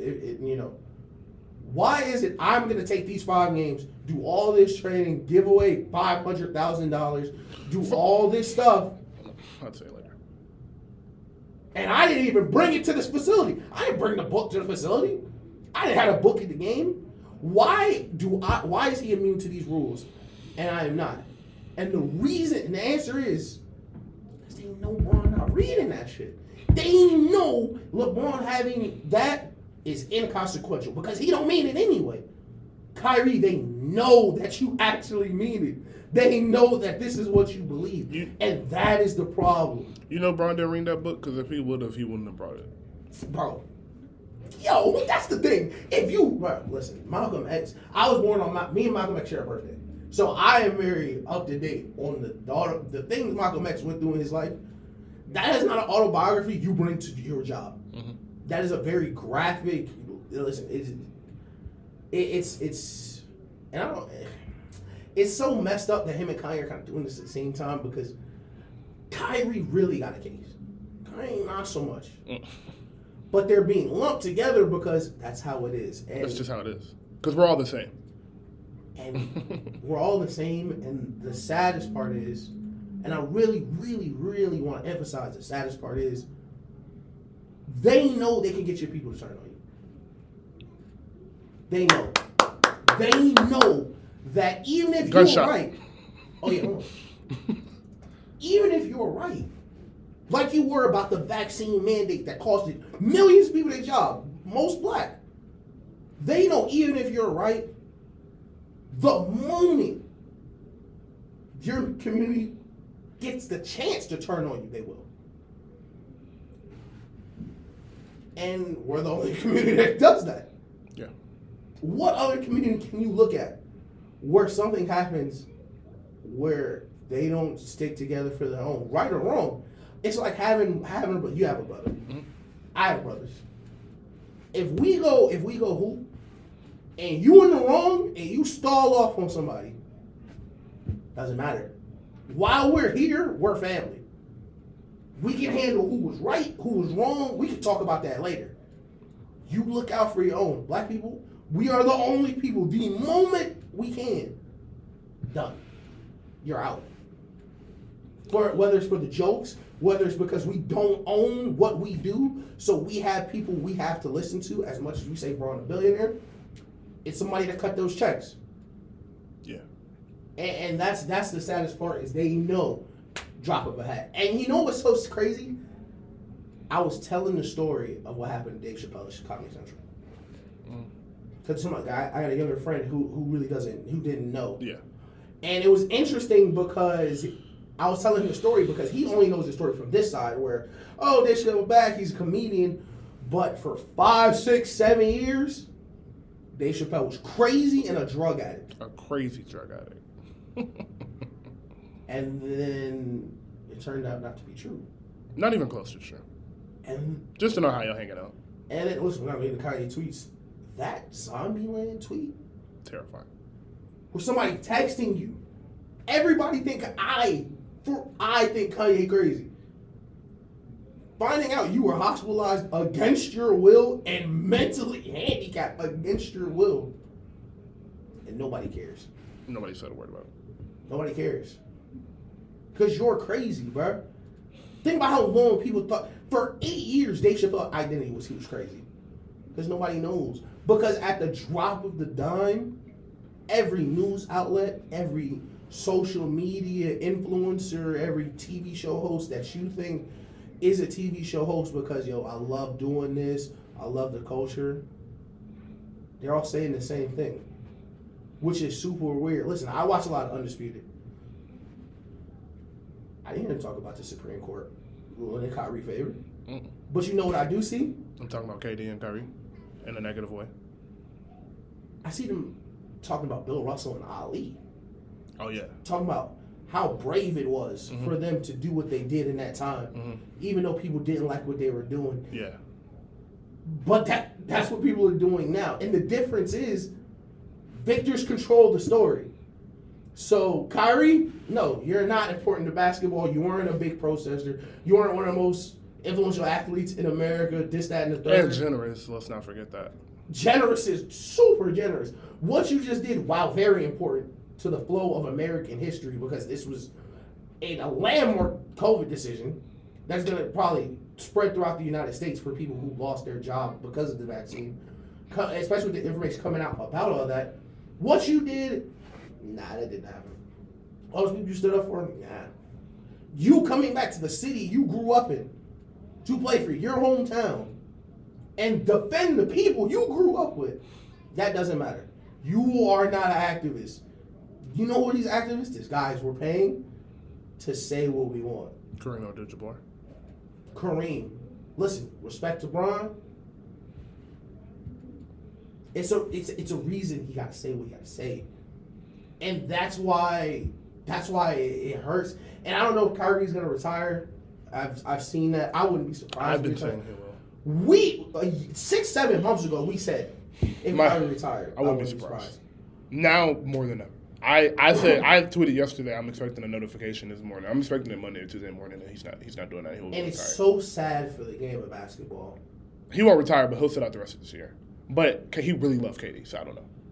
It's so sad for basketball because, bro, y'all are taking one of the best basketball players ever. We're never going to see someone like Kyrie again. No. Politics, off the court, power dynamics are taking away from this person's career. And for the last 4 or 5 years, that's kind of been it. Yeah. And for the people, phenomenal job to you. You killed that. Yeah, you just ate that for real. But so I have a couple of things that I want to touch on. The number one thing is what you said about us never sticking together. Unfortunately, so when people say things of that nature and anything, just this is how my mind works. I try to understand why said thing is. So when you say our community is broken and we never stick together, why is that? And I always say, well, that's by design. Because they tore our communities apart time and time and time again. When you tear something apart, there is no connection. You tore it. It's ripped. It is broken. So yeah, it's some loyalty in some people. Like, you know me. I'm gonna ride with you till it's time to go. My Tyrone, Javante, my brothers, Taylor, they know. Like y'all, Charlene, Kaylee, they know I'm there. Whatever you need, I'm there. I'm gonna ride for you. a lot of people don't feel that sense of loyalty, don't feel like they owe anybody that loyalty in our community because nobody has ever shown that to them. Yeah. When you go to these other communities, when you go to these white communities, their grandmothers, their parents, their aunties, their uncles, their cousins, they're all involved. Their friends parents become their parents. Their friends' parents become their uncles and aunts. They end up with jobs at their businesses. Because if you know some white people, if you know 3 white people, you know somebody that owns a business. And I know you know that. Yeah. I went to white school, so I know that better than anybody. I call my private school a white school, so that's what I mean. It's surprise. I went to a private school in high school, by the way. So, yeah, the Asian community, the very same way. There are communities, Duluth, Georgia is a predominantly Asian community, and they help each other. They're, like I just said, if you know a couple Asian people, you know somebody with a cleaner's business, you know somebody with a Chinese shop, you know somebody like that, and they employ their own.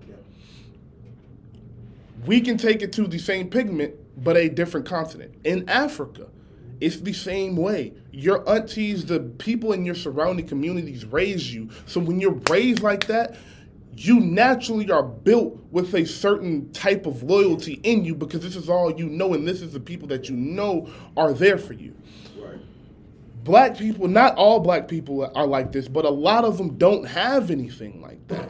And if you do have something like that, the shit you hear coming from them don't give you no desire to want to be loyal to them because you always hearing negative shit from you. You always at the TV, and every time we'll use Kevin Hart as an example because he's one of the most unproblematic people, and people just hate him for no reason. Yep. You just hear him, and it's like, that nigga ain't funny no more. Yeah. You don't even know why the fuck you feel that way. You don't know why he not funny. You don't know why he not funny. That nigga ain't funny no more. Jay-Z, that nigga, fuck Jay-Z. Yeah. Beyonce. People hate Beyonce. I don't know where that came. Beyonce can't fucking sing.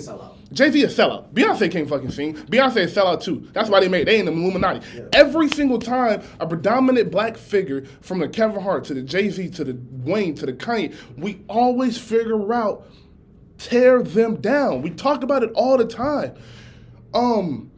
Fucking Blink 182, dog. Blink 182 is finna go on a world tour, no, my bad. An American U.S. tour with like 25 dates, doing stadiums and like the Duluth Energy Arena. It's like 15,000, 20,000, 10,000 seaters. Finna sell it out. Blink 182 ain't put out nothing that matter, but they loyal to theirs. Yeah. Rakim and Wu-Tang should be able to go on tour right now and sell out everything because black people should be able to stick by them. Yeah. But nah, they old now. Fuck them. So.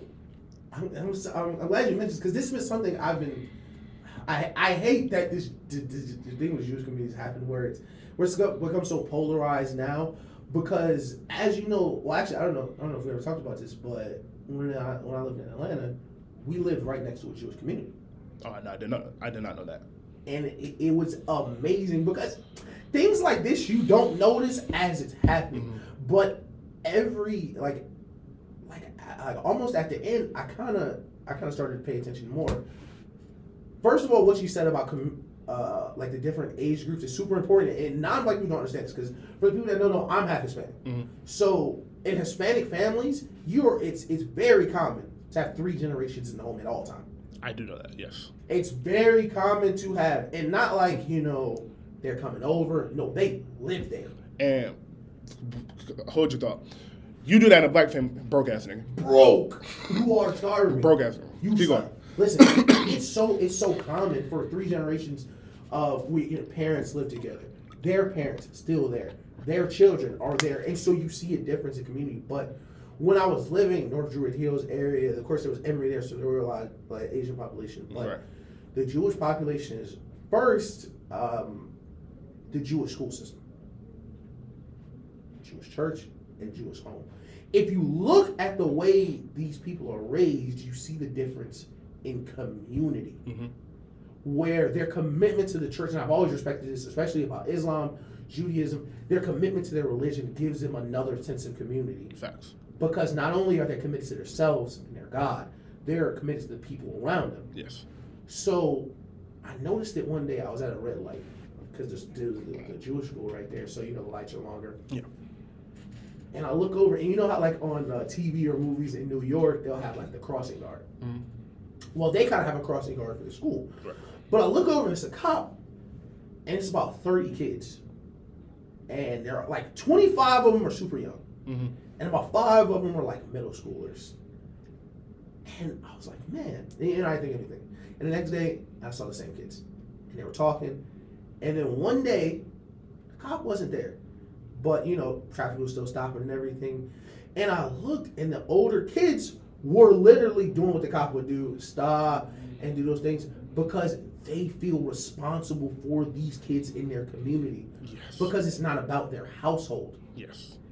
It's not about me not about my household, what I'm eating. Mm-hmm. We are a people. Yes. And their sense of community is so much stronger as opposed to the African American community, because I was watching The Wire, and they were talking about in The Wire, like, the destruction that it's caused. And it's so sad and kind of curious to look at how the African American community is kind of eroded from the inside. And like you mentioned, like, like how Duluth is like, this is a community of these people. There are cities and communities, of course, shopping plazas. I'm sure you've been there, where every store in the shopping plaza is a Hispanically owned store, an Asian store. You don't see that black people. No. When's like black block you see? Let alone a whole, let alone a whole thing. But like having all of them in at once. Mm-hmm. You don't see that. And it's so hard for us to really, keep moving this way, because I saw a tweet, I'm sorry, I'm all over the place, but I saw a tweet where this guy was talking about giving up on, like, the whole thing. Mm-hmm. Somebody called us like, you've hit this point where you're ready to give up on the rest of black people. Because it's really hard not to. Because it feels like it has a way of making you mad you even tried to help. Yeah. Because it's like they don't want it. They don't want it.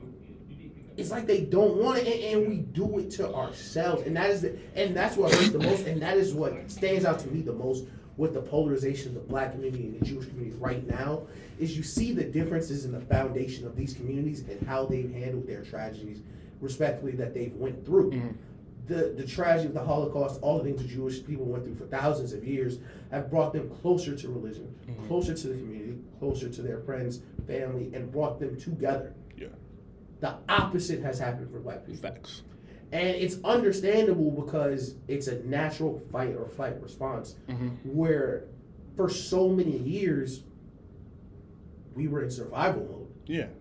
And for some millions, actually, in this country, there still are. Yeah. And so many people, we still are in survival mode. So I'm always bringing up things I've heard from other places. This episode of Atlanta, where at the end of the episode, he's like, bruh, I am broke. Broke people do not have time to plan. We are trying to not be broke right now. Mm-hmm. I can't make an investment for 6 months later. I need this bread right now. Facts. And the survival mindset of anything we got to do to get out. I don't care who it takes. I don't care who we got to step on. I don't care who we got to step over. Mm-hmm. It's hurt us long term. And because of that, we have no sense of community to each other. And so, again, yes, piggyback, I will bring him up again. Kevin Hart has this interview with The Pivot, and you can tell that the notion of he wasn't funny and he's a sellout and all of this was kind of getting to him. Mm-hmm. And I understand, because if you don't know, Kevin Hart has a production company. Kevin Hart Production Company does podcasts, TV, movies, short films, and anything else in the media space you can do, Kevin Hart Production does. Kevin Hart probably employs over 1,000 people, most of which are black. Yeah. He purposely started the Laugh Out Loud Network. Main thing. It's a big thing on YouTube. Yeah. The Laugh Out Loud Network. If you ever seen Code, comedians, yes, it is for the comedians, so he could get more black comedians recognized and give them an easier platform. And it's not like he all up in the video like, hey, I'm Kevin Hart. Yeah. So you come into the video for him. You're coming to the video to see this, and he's just giving you this platform because he knows he's Kevin Hart, and the Laugh Out Loud Network will pop up because everybody subscribes because they got over 1 million subscribers. So he's doing all of this. He knows he's doing all of this. People around him knows he's doing all of this. But everybody's calling him a sellout. Everybody's saying, you don't care about black people. Everybody's saying, you're not funny. You're not this. You're not that. And it's like, what do y'all want? Like, what will make you guys happy? What, as black people, what will make you guys happy if this celebrity does A, B, and C and follows this? Because for me, it's like every single time we get to a point with a black celebrity, where they have hit their peak, y'all just turn on them. Every time.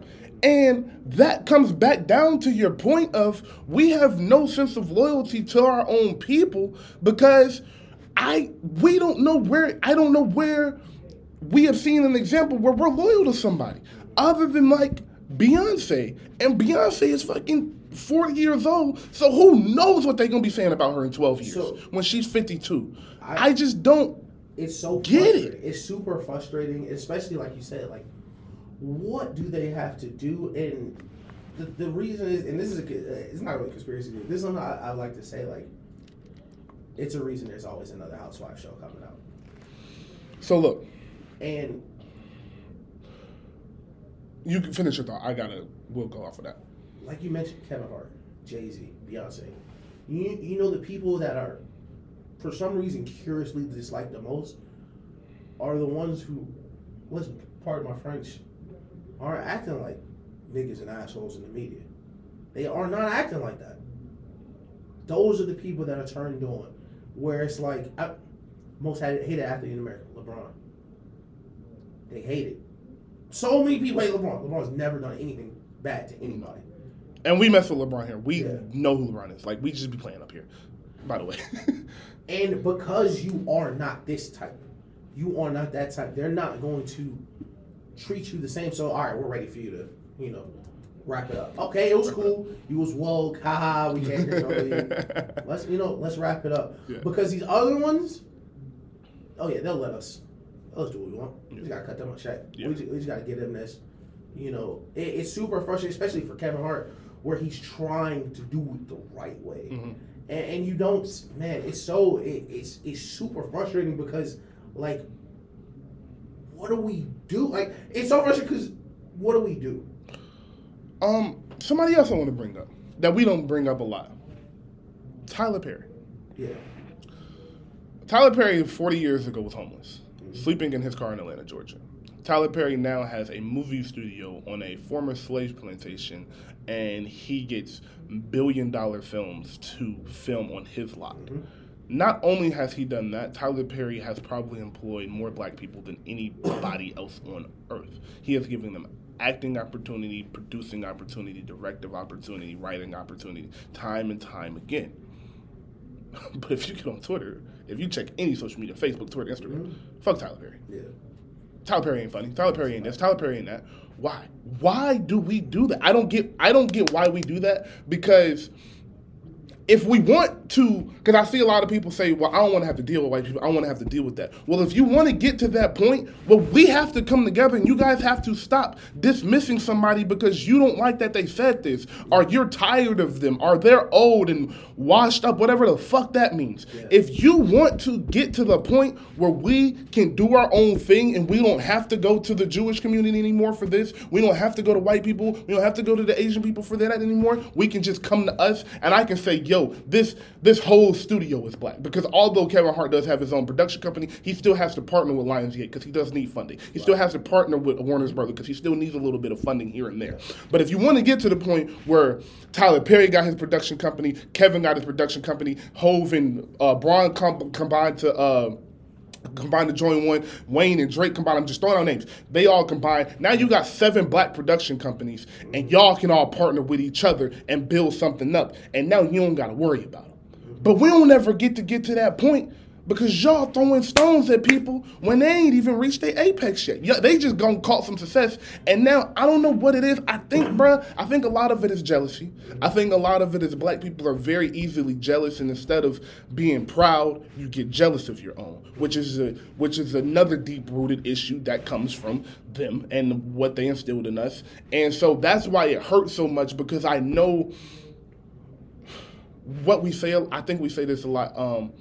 We just don't know. And I don't think people in the black community really sit back and identify that, like, oh, we're the issue. I think black people like to place the blame other people, other ways. And we have millions of things that we can blame in the black community on why certain things are the way. Yes, we have gotten the short end of the stick every time. I don't want to say time and time again, every time. It's not time and time again. It's every single time we get the short end of the stick. Yes, I know. But at some point, we got to look up and realize, yo, they ain't gonna fucking help us. No matter what we vote for, no matter, some of these laws Biden and passing are great. Some of these laws that will get put into place if we win the Senate, they'll be great. But at the end of the day, they're not for us. They're for the vote. So they can keep doing what they're doing behind the scenes that we don't really know about. You probably know more than that than I do. They don't care. So we're going to get to the point where we understand, and I think we're at that point at least, is that obviously they don't care about us. They don't care about what we're doing. We're the last hope. So we have to be loyal to each other and to these people that are in the positions to actually make change in order for change to happen. If we just keep talking down on the Hov, if we keep talking down on Kevin, we keep talking down on Tyler, we keep talking down on all of these Oprah, all of these people that can make a change, why do they want to help us? They got their beefs. The Hov can kick it. Hov can say, fuck y'all, I'm done with my partnerships. I'm going to keep the money coming in. B going to go on tour. We going to have some fun. I'm going to kick shit in New York and LA, and I'm going to do some fly shit. Fuck y'all. He can say that. But Hov be trying to help y'all. Hov be trying to help.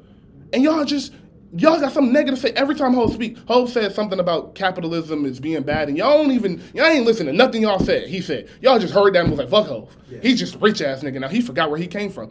Dog, y'all don't know what Hov has seen. Y'all don't know the rooms Hov been in. Y'all don't know the conversations Hov has had. At every step of the way, Hov has tried to help black people. Yeah. In Hov's music, Hov's first album cover, he told you where he was going, because he got a suit on in his first fucking album cover. Mm-hmm. He told y'all where he was going. From the moment he got in, he told y'all what he was doing. 5'7", he dropped his first album, I think, in 96. 2003, he's the president of Def Jam. Hov has been laying the blueprint on who he is from the, no pun intended, from who he is from the jump. He has helped black people along the way. Kanye, Rihanna, that's 2 billionaires from Hov. Brian the Rock Boy, technically, so that's another one. Yeah.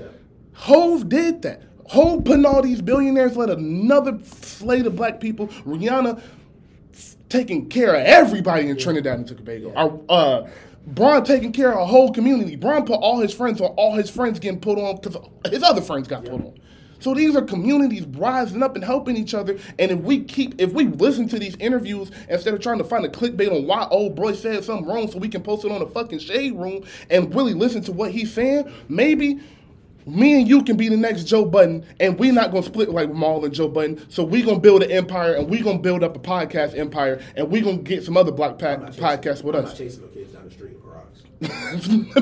I ain't leaving my house, so he ain't got to worry about me doing nothing but podding and playing basketball. Ain't no white tees, ain't no wife beaters in my future. Come on, bro. Like, we can do that. Who else?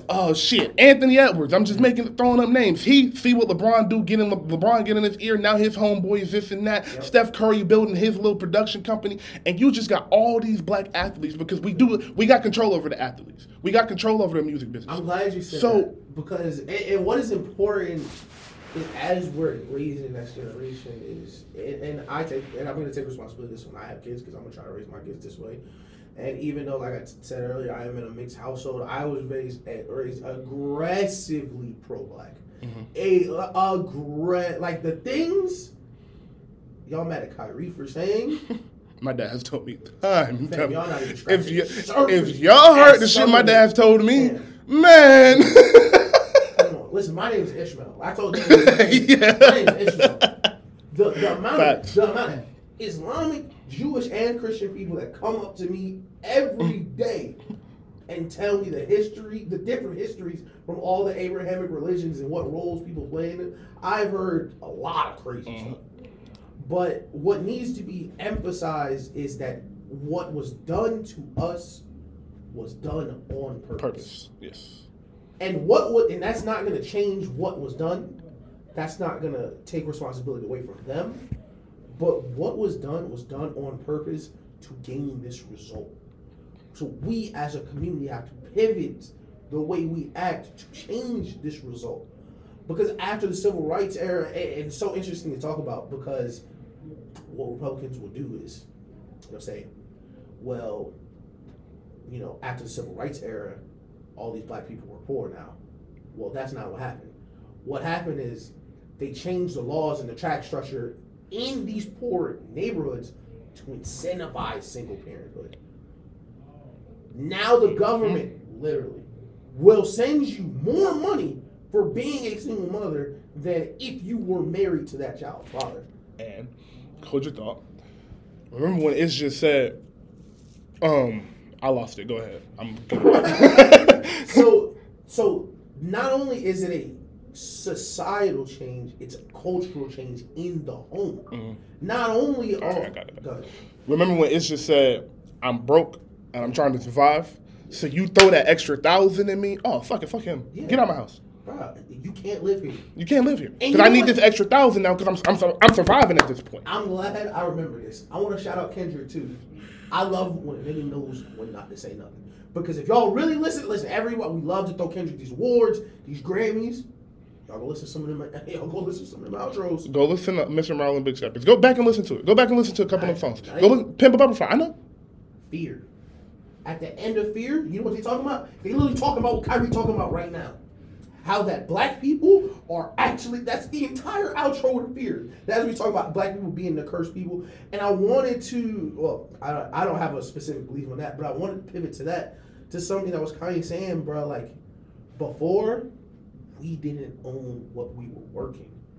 So there was no blueprint for us to really grow on. Hove, Braun, they said, no, hold on. If we own this, we can build on it. And like you said, we got the athletes. Before, that wasn't as much of a trump card as it will become in the future. Now these niggas finna be billionaires. Now the players that are drafted this year will fit, if they are all-stars their entire career, will finish with billions in earnings no matter what, almost. If you are an elite player and you get drafted today, you will finish in just on-court earnings. Paolo, barring injury, billionaire. If he played 18 years, it'll be if it's not a B, it'll be like 875. Exactly, and then you get the Nike money, things like that. So you touching it. But now we can build. Now because you own those things, rappers before we didn't own. We did everything, all the lands. To quote it, all the lands that we worked and we plowed like slavery were not our own. Right. And that's what Hove was talking about. That man, I'm glad you said Hove, because Hove is such a perfect example. That's what Hove talking about on 444. That's what Prince was talking about. When Prince wrote slave on his face, Prince wasn't doing that there was no Instagram and Twitter. There was no shock. Oh my God, Prince wrote slave on his face. No, he's trying to let y'all know that this is what we are. Like, I'm Prince. Ain't even I don't own my name, bro. They was selling pictures to his house, bro. But listen, I got a homie live in Minnesota. I don't hate him for doing it. I'm a huge Prince fan. I might have thought about taking my family there. He went on the tour through Prince's crib. I'm sure it was an amazing experience. But this is a person, bro. That's his crib. You don't own the home you almost died in. This is your home, bro. Those things don't happen with other cultures. That's why it's so important on the next generation that I'm going to take responsibility. We need to take responsibility in raising homes the way that they understand, bro. They understand that this is not by accident. It's not by accident that for some reason African American population isn't increasing and we're becoming a smaller and smaller and smaller minority in the United States. It's reasons for that. And like I said earlier, when you get in trouble in school and your mom says, well, yeah, maybe you only did something small, but you know the rules are different. Same thing for black people, bro. We know the rules are different. We know we have longer to run at the start, period. Like Olivia Pope in that scene. I've seen the scene 40 times, never watched the show. And every black person has heard this. That'd be twice as good. to get half as what they have, and that is not a saying that is spread around other communities. No, that's and not. That is the point. No, it's not. And like you said, it's by design. And when you go look at these other communities, man, I just don't. I think we need to take more of a look in them and say, what can we bring from them? I know they have discriminated against us. I know you guys hate them. I get it. You deserve to feel that way. But there is some good you can pull from this. It just simply is. Yeah. And you have to be able to look at the communities and what they are doing in the right way and instill that in the black communities. One thing I'm always talking about, we talk about money a lot. And we speak about money a lot because money gives you power, and the power is what we need to be able to get in the rooms and get out of these rooms so we can just be in the rooms with us. You know how Beyonce went to Adidas? It was Nike. Yeah, it was Nike. Nike or Reebok, somewhere she went, and they ain't had no black people in the room. And it's like, how the fuck you gonna have Beyonce coming up to you? You ain't got one black person in the room. You think Beyonce want to come talk to a bunch of white men? Like, come on now. So Beyonce ain't got to go through that no more. The next Beyonce ain't got to go through that no more. The next Drake ain't got to go through that no more. The next Wayne ain't got to deal with a Birdman because Birdman the next Birdman know, oh, this needs to be in check in this situation, this right here, so I ain't got to deal with falling out like that. I don't got to deal with that. We even talk about old rappers. Like, you see a lot of these old white bands tour together still, and that's why seeing Wayne and Drake and Nicki still fucking with each other means a lot to me, because it's like, nigga, everybody in rap hate each other. G-Unit and 50 hate each other. I mean, The Game and 50 hate each other. My bad. The Game and 50 hate each other. All the old West Coast niggas don't fuck with each other. Everything is scary because we can't just stick together because pride, ego, money always gets in the way because we always have been taught to look out for yourself first. Yes. And that's not how it should be, bro. We are people. We are a community. Something I learned from white people was, and the thing is, bro, two things. My mind is rambling, so my bad. But the two things, bro. One, we don't let black people be who they are. If you not this type of black person, we get mad at you. If you not him, we get mad at you. Javante ain't the typical nigga. No, not at all. Javante a California boy. Javante a California ass nigga. Yeah, perfect example. But Javante a real nigga. Javante just a great guy. Yeah. He ain't gotta be fucking Dez. Yeah. Shout out to my nigga Dez. Yeah. He ain't gotta be Dez to be loved by the black community, but that's how they act. Yeah. Oh boy, if Bron acted like Javante, we would hate LeBron James. If Jalen Green was in Bron's body and was painting his nails and was wearing different fashion, we would hate LeBron James because we don't like nothing that don't look like we usually look like. And we gotta get away from that. We have to get away from that because you'll be asking why, this does not pertain to me, but you'll be asking why don't you marry your own? Why don't you marry in black? It's because you have chastised me and done away with me because how I act, and they accepted me.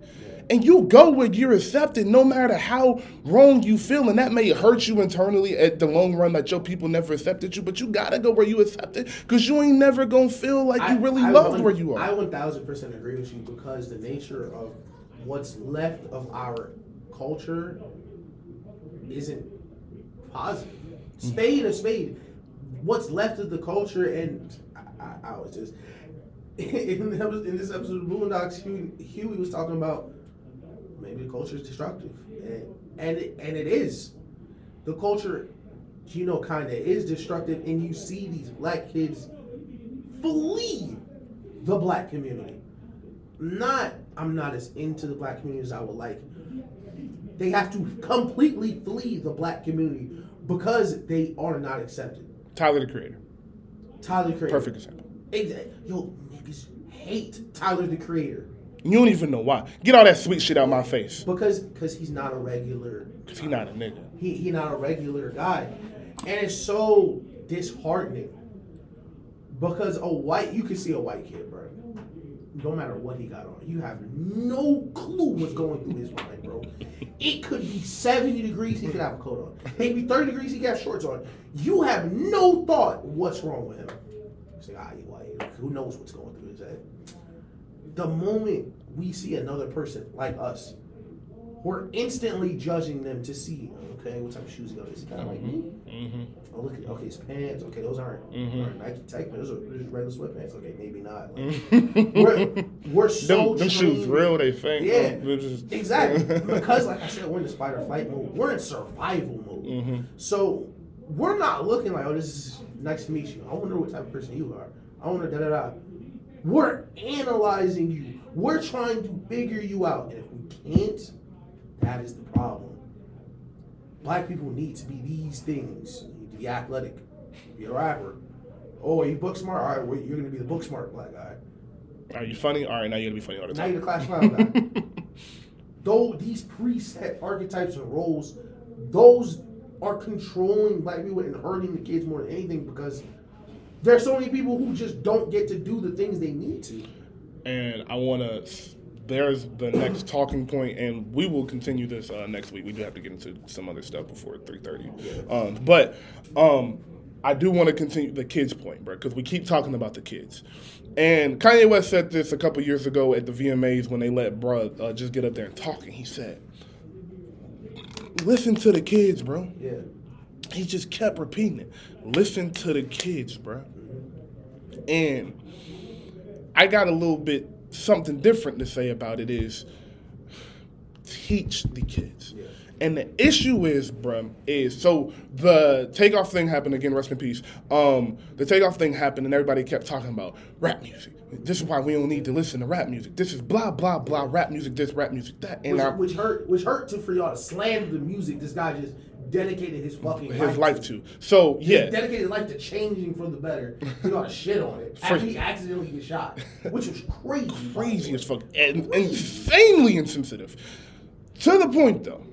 The rap music is not the problem. Again, I say, the rap music is not the issue. The age they are starting to hear the rap music is the issue. You should not be listening to YoungBoy at 7 years old. Your third grader should not know the songs to YoungBoy. Should not know the words to a YoungBoy song. They should not. YoungBoy can make that type of music because that is the environment that YoungBoy knew. That is the only way YoungBoy was going to be able to get out and provide for the 10 kids he got, I think it is. Yeah. That is the only way. YoungBoy has 10 kids because he have no one guiding him, telling him you can't nut in everything you see, dog. You gotta put a rubber on, bro, because you him now. Your bitch is gonna be coming. They ain't got nobody in the ear they saying that. You know why Lil Wayne only got 4 kids, and the 4 kids he got are with Laura London and Toya, and I forgot his other baby mama, but Nivea. Like, it's super high up black women that are his baby mamas. It's because he had baby around him. He had Slim around him. And they love him. He loves all his baby mamas. He never has ever in his life said anything bad about him. And that's because he had baby around him. He had Slim around him to tell him, nah, brother. Like, yeah, you can hit her, but like, hey, like, you know what's up. So now he know that. And he don't got kids running around. And you know why Drake ain't got kids running around? Because he had Wayne to tell him the same thing. Hey, bro, they coming.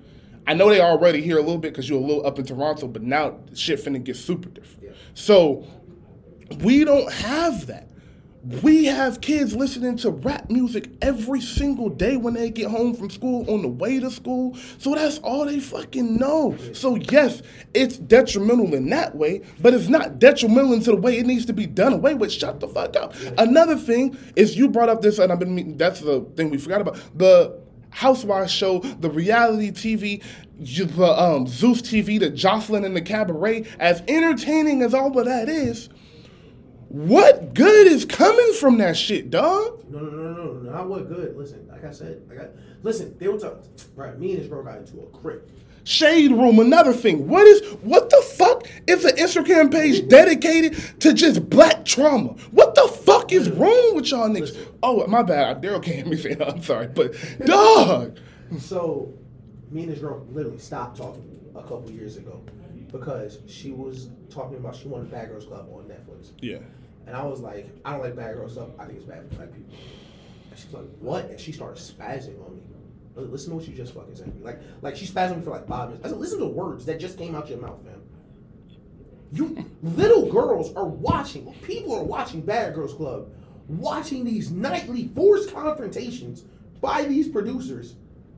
Do you not think that is harmful to their problem-solving mechanism when they have conflict in real life?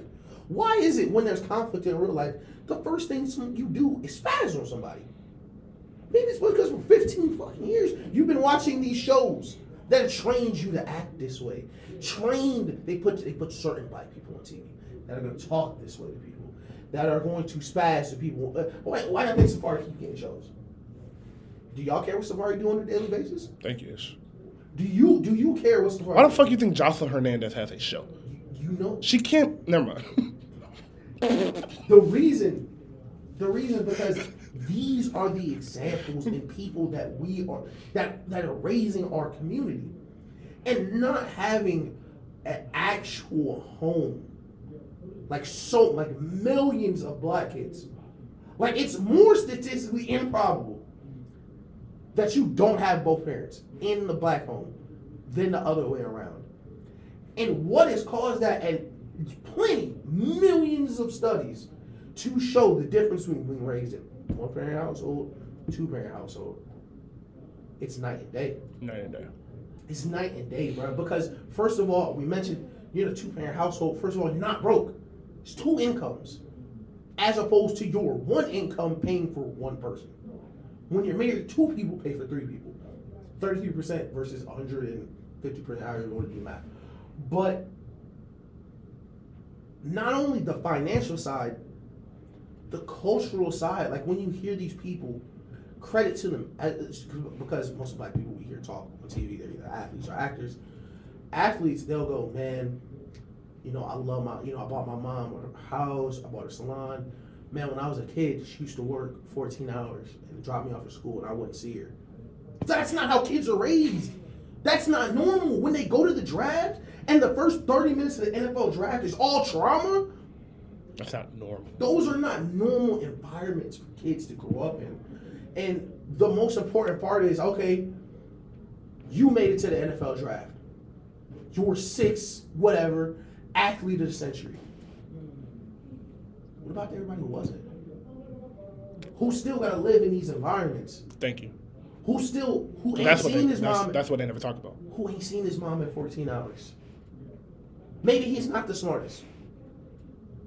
But the difference is, he doesn't have the fighting chance that if you were a two-parent household, different situation, where you can support these children, so many, and social safety nets are so important. And this is more so on the government, because everyone plays their responsibility. We, black people, people in general, especially black men, you can't really fail. Like, you can have bumps in the road. You can have things not go your way. But fail, go broke. You're done. You're homeless. You're homeless. You're done. That's it. Because you don't have a community. No. When you're by yourself, it's all about you. If I don't get this bag, I may not eat tonight. When you're a part of a community and you fail, your community failed. And that's fine because your community is there to support you. Like you said, if I know 5 white people, 2 of them got a business. And if something were to happen, God forbid, and I was at my lowest of my low, there are people I would call. Say, yo, I need help. I need a job for this. Just is this amount of money to put me on my feet. And those things are very normal in other communities. For family businesses, nepotism, things like that, things that people complain about, happens all the time. And it should. As it should. It's my business. But when you don't own any businesses in your community, and you don't have a 40-inch vertical, and you're a smart kid, but you're not super smart, you're not getting 4.0s, perfect SAT scores, you're not going to get a full ride to college. Well, now college is $120,000 for 4 years. And my family doesn't have any money to begin with. So that damn sure I ain't got $120,000. And nowadays, because so many people are struggling to raise their kids, because not only is it way more expensive than it used to be, they didn't live this life. They have no clue how to raise people for this life. Thank you. And you see that with the mental health declining during COVID and things like that, is we don't know how to help these kids yet. No. We don't know how to help these people and what they're going through, these issues that are presented, because no one's ever had these issues before. And because of that, they dismiss the issue in the community. And that's another huge issue and another reason why you go over somewhere else. Because you keep dismissing this issue. You keep dismissing everything I'm saying, and you keep dismissing every emotion I feel because you don't understand it. Exactly. Instead of listening to me and hearing, yo, I feel this way because this, and this happened. Instead of saying, oh, maybe I don't understand that, but look, hold on, I'm going to give you a doctor. I'm going to go do some research and figure out why this could be. Instead, it's, get out of my face. Hey, bro, I grew up like this. Why can't you? Hey, bro, I did this when I was young. It's never just, oh, I'm understanding, I hear you, I'm here to help. It's always, I did this, so you should too. Exactly. But look, bro. As a person saying that, if you hated every waking moment of the way you were raised, why would you want somebody else to have to feel it? Yo, me and my mom was going back and forth. She said, you remember when I made you walk to school in 7th grade? I said, first of all, you didn't make me walk to school. I called the police. The police took me to school. She said, well, when I was a kid, we used to walk 8 blocks. I said, well, when you were a kid, you lived in a different state. There are no sidewalks that I could take. And I said, I thought you didn't like walking to school. She said, yeah, I hate it. So why did you make me? What do you mean? Like, where's the disconnect here? It's ridiculously frustrating, but damn, what's the thing? Oh my God, what was I thinking about?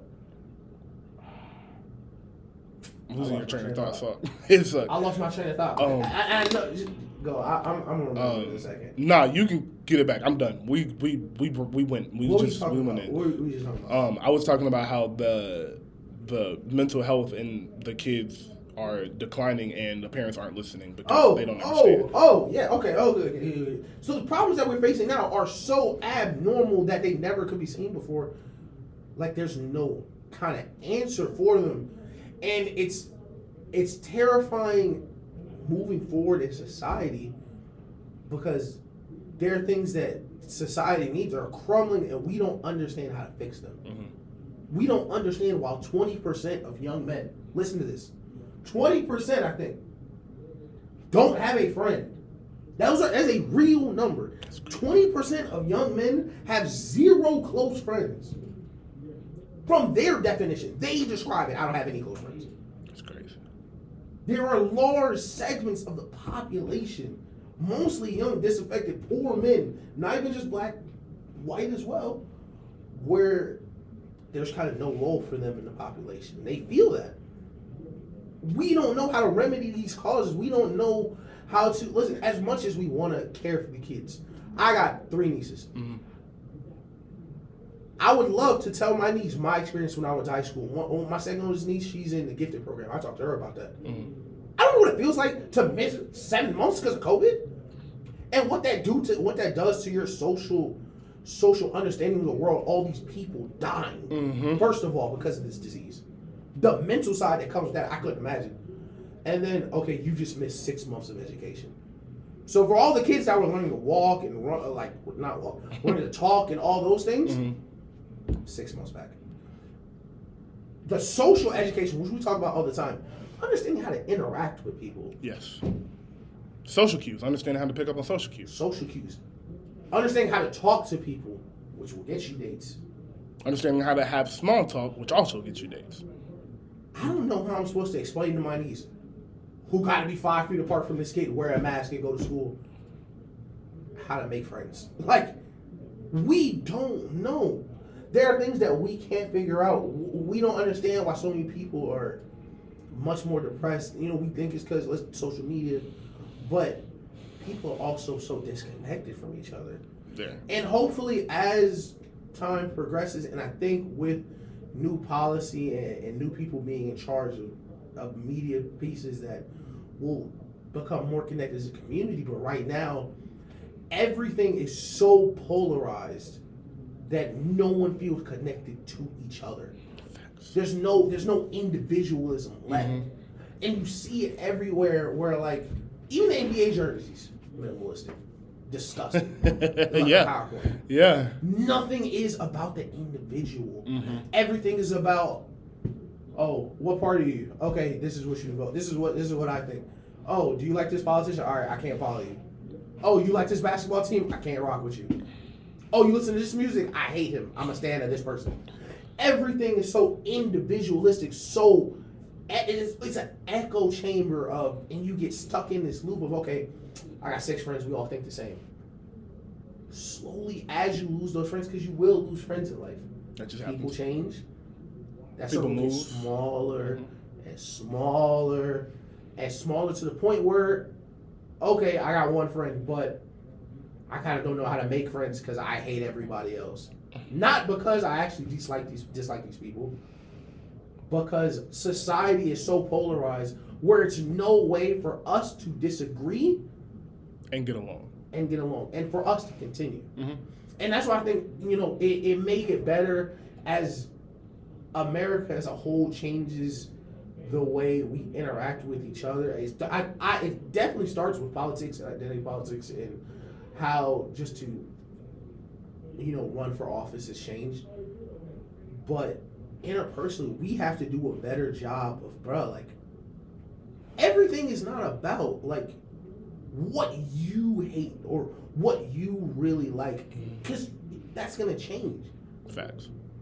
But the problem is we're caught in this middle area society where 50% of the population hates the other 50%. Mm-hmm. And of the 50% that likes each other, 40% kind of hate that. They hate that 60%. And we just Yeah. keep dividing it down to where nobody has a community except these people whose community is not based on societal standards. Social media polarization, celebrity, and things of that nature. I follow Jewish newscaster. Mm-hmm. I listen to I watch some of their videos, and he is a Republican, and I naturally I won't agree with everything he said because I'm black. But what's very important is how Jewish people, Islamic people who are very religious, view religion as opposed to what people from outside view it. Because from outside, this can be for a bunch of reasons, especially, let's say in the South. Because the connotation with how bad churches got, and spade to spade, how much of a scam certain churches were, a lot of people turn their back on religion. But what you hear from these other cultures whose foundation is upon religion is their belief never wavers. They never need to restart. They never need to, we need to rebuild the culture from the ground up. They're just building on what they built before. It's beautiful, yeah. And the problem is we have nothing to build on, whether it's because how our society is built up or the outside factors. Shout out to Westside Gunn. We ain't talking about Hitler. Her wears her man's 10. It's just 10. Yo, I forgot. That's super funny. We didn't talk about 10. He got a Black Star feature on there, and the last bar of Mos Def, he said, no, not Mos Def, was Tyler. He said, they standing on their ancestors' shoulders after burning down Tulsa, Oklahoma. They are big. That's what they're doing now. These other cultures and things like that, they're just building on what their community has built so far. But, for outside reasons, like we said, we built something and it was destroyed for a reason. It's not a reason to stop building. Nope. We have to keep going. Have to. And we'll leave it there. We'll take a break, get into some new music, and get out of here. Damn, we still got to talk about Drake, too. Exactly. We ain't even mentioned Drake. So, yeah, we told y'all it was going to be a while today. Have you listened to E? I haven't listened to E yet. I don't listen to any of his music. Yeah, I don't think I'm cool enough. Yeah. I'm not young. I'm for sure getting old because I saw his name and I was like, I'm not listening to that shit. Bruh, I said no. I said, leave me alone, dude. Lil Yeet? Okay. I said, Playboy Cardi is enough for me. Yo, Cardi. Oh, that's funny. Man, that was incredible. I'm going to post that for a shirt today. Yeah, we're going to get canceled. Oh, nigga, what? Believe in your community? Get the fuck out of here. Fam, no, the Jewish jokes that were on Twitter, What is he brewing? That shit had me crying. What is he brewing? Oh my god. Yo, the one where he did the fake Meg tweet. The fake Meg tweet. Dog. Oh, that nigga is so. Chris is so fucking funny, bro. That nigga is hilarious. Cause I'm like, what is it? And I was like, oh shit, Drake's showing. Dog, that shit is crazy, bro. Bro, niggas are too funny, bro. Oh my god, bro. If I can still lose to the Commanders, hold on. I think it's up. Gibson needs some more carries.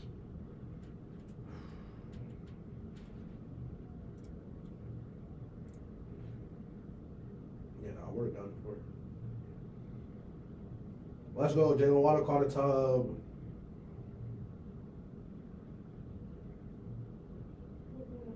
Damn. Cincinnati pulled. Cincinnati got these niggas scoring. Jesus Christ. Yeah. How the fuck them niggas score 35 this quickly? Bro, it was bad. No, it's 11 minutes left in the third. Yeah, it was bad. This is Joe crazy. Mixon got 3 touchdowns in the first half. That's crazy. I'm playing Joe Burrow in fantasy. Thank God he don't got him. Yeah. I was like, I don't know who playing Joe Burrow, but I think it's bad. But no, it was Joe Mixon. He got 3 rushing touchdowns. Yeah, Joe got 2 of them. I'm playing him and Hayden Hurst. Thankfully, none of them going crazy.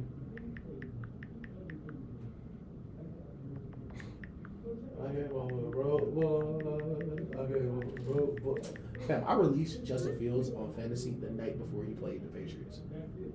Yeah. I'm not mad at it because I got Kirk Cousins, but damn, bro, like, yo, I would have started you, my nigga. Like, what? Bro, before I released him, no design QB runs. After, this nigga's Lamar. Like, all they call Did you just see that? I know you just saw that. We was watching it. That was crazy. Right. I wanted to stop what I was saying so bad. It just ran like 60 yards. Bro, I was seeing this shit like, what the fuck was this when you were on my fantasy team? Oh my god. For real. Oh, that's sad. The nigga I'm playing drafted Jonathan Taylor 1. Oh shit. Brick the homie. That's a tough nigga to take first this year. Oh no. What a good ass fucking segment. Tua just pissed himself. I feel it. That's how you should be playing Tua. Did you see that shit? What? Tua came off on the bootleg and the DN was there and he fucking melted. That's what you should do, bro. Damn right. I took a knee, nigga. Ah, you got me. You got me. Ah. Hey, good shit, boy. You didn't fall for the Well, play. you was watching film. Oh man. It's so weird seeing people try to grab Tyreek Hill. Bruh.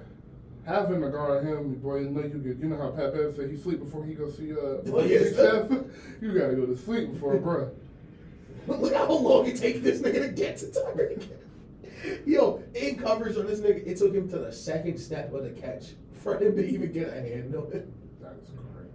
Alabama lost. Alabama did lose. I watched that game. I've been trying to watch college football whenever I work because the game's 4.5 hours. So I look up and it's time to go. It's time to go. Fam, yo. I'm going to say it to the show. I'll say the story. This is a pretty funny story. I actually don't even know how the story's going to end, so I'll get off the end. Oh, shit, it's over. I don't see how the gunshots though.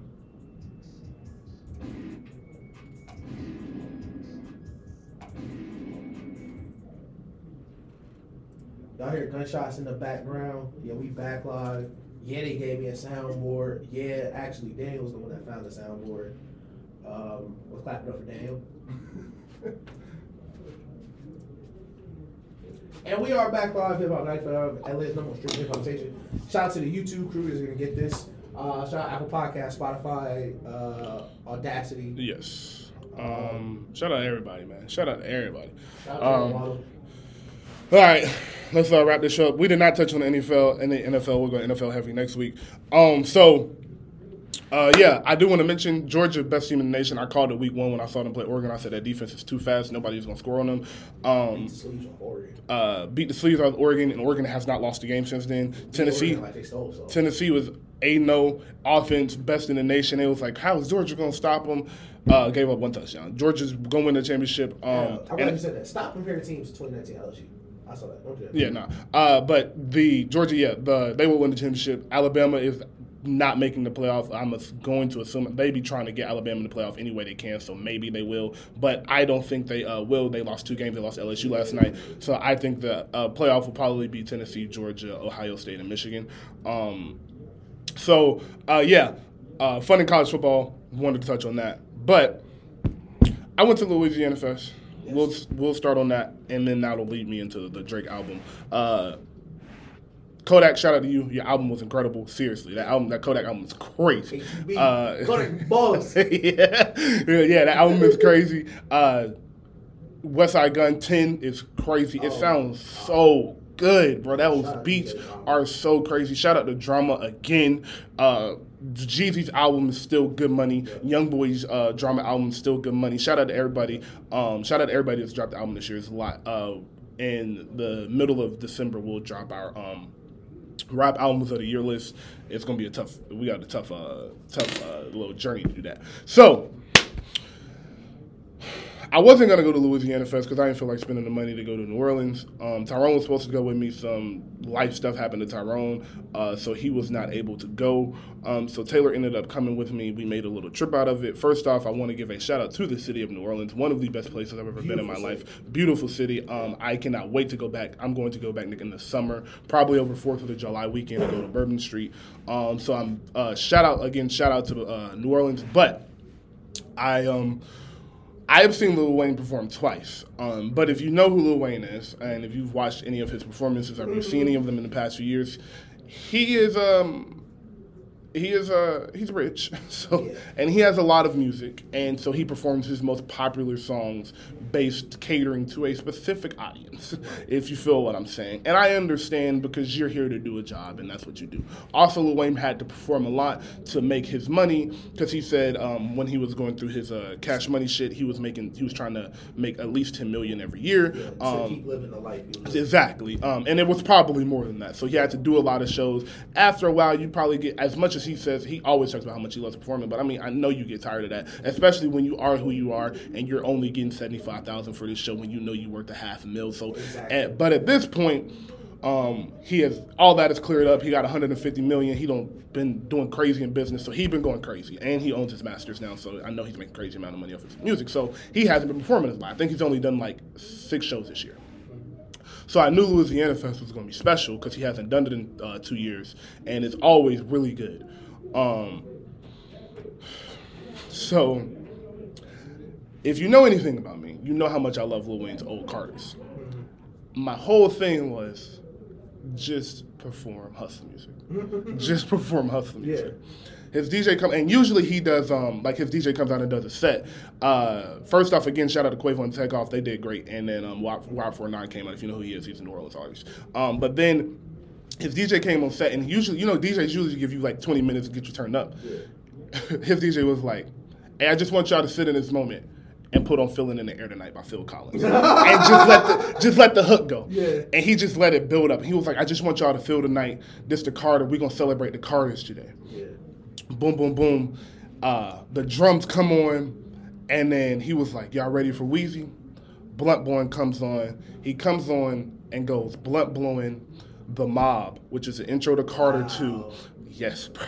The Mob, which is an intro to Carter 2. Fireman, Money on My Mind, I Miss My Dogs, BMJR, Hustler Music, 6'7", How to Love. BMJR, Hustler Music, 6'7", they crazy. Dog, I was like, yo, what is wrong with this nigga? He did Bring It Back, Go DJ, Bring It Back, Go DJ, and then he did, Back That Ass Up with Juvie.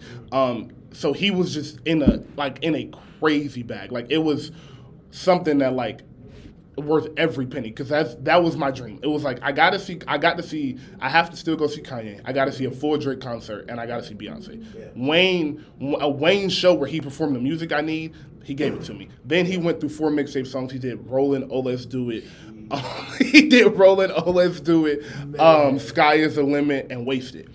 And then closed the show out with Uproar. Yeah, bro. And he did it. Drake came out, they did the motto, and then Drake went through his little sets. And Drake it was funny to watch because I could tell on the stage that like Drake wanted the energy to be more, but it was like, dog, Wayne just went through Carter 1 and Carter 2, and you playing God's Plan, dog. Like, read the room, put him, I'm on one, a rap, bro. Like, this ain't the show for God's Plan, dog. But, like, Drake was still Drake, so it was crazy. And Rick Ross, they did John. Rick Ross came out when they did John. That shit was crazy, bro. Shout out Rick Ross, bro. Yeah, and then Ross performed Hustling. They did God Did together. Rap that, like, and the thing about this was he wasn't letting the music play and rapping over the music. He was rapping the verses, bro. It was crazy. So shout out to Wayne, shout out to Ross. I also caught Cameron, which was also great. So yeah.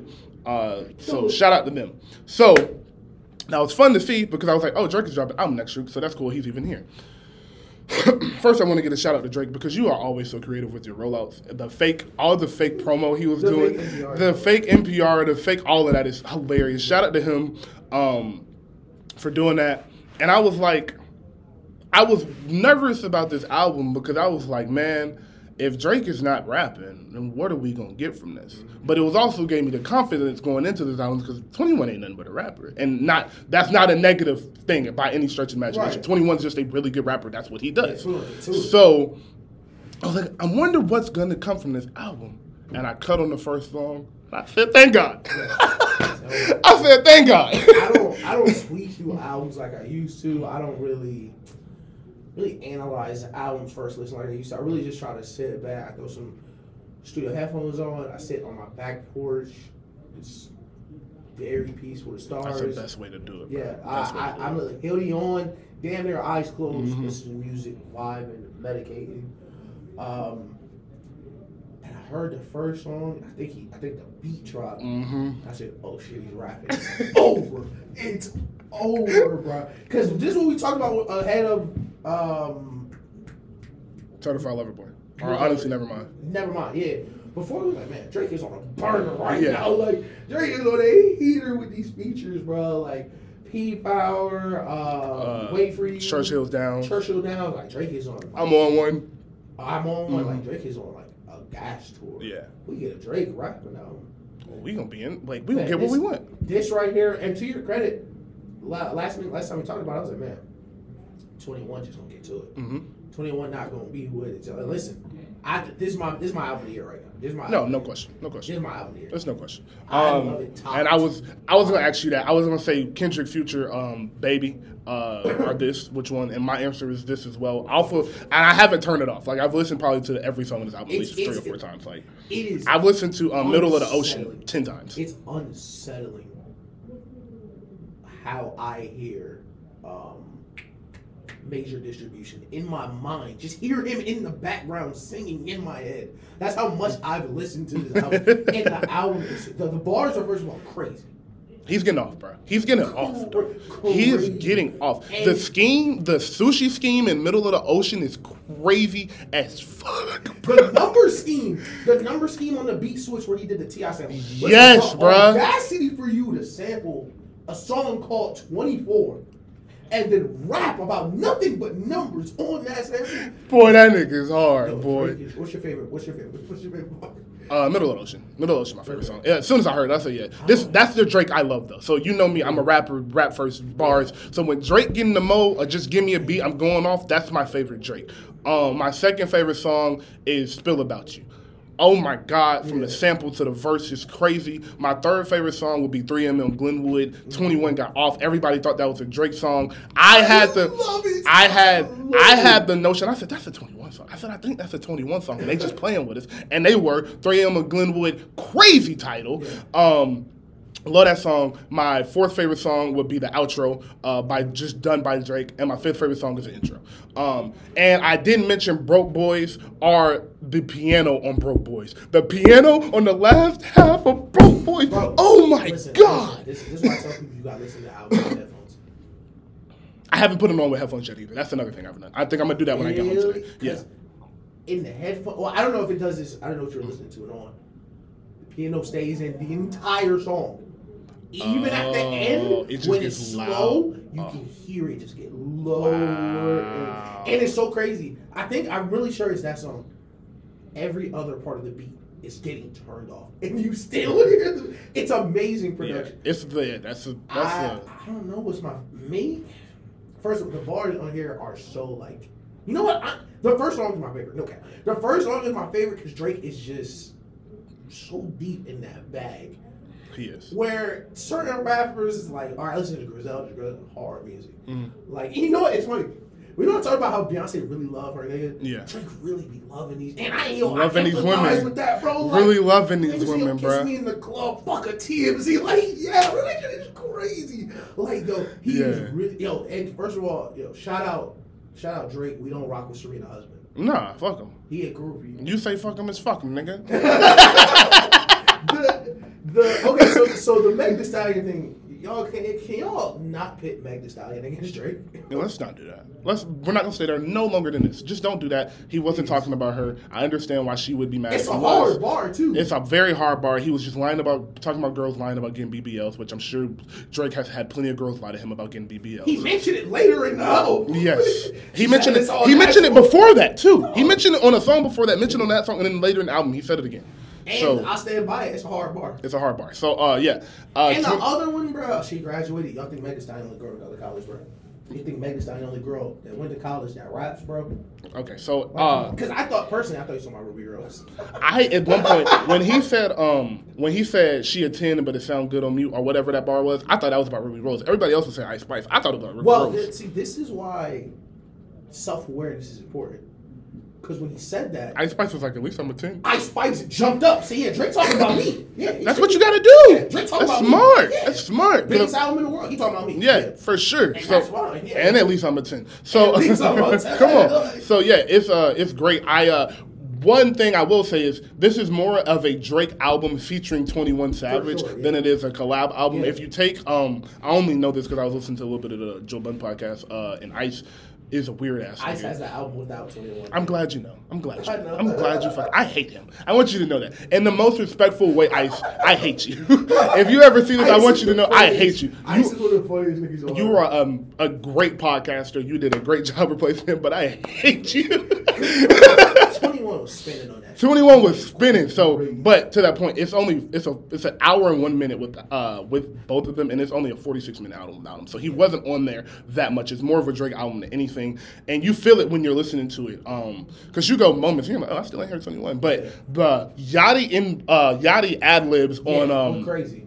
On the second song is incredible. So yeah, it's just everything I've been wanting from Drake. Like I will go down right now. Immediately say this is the best album since Views. Not even close. Yeah, not even close. No, best rapping too. Yeah, it's the best rapping since Views 2 on a full album too. Not even close to me.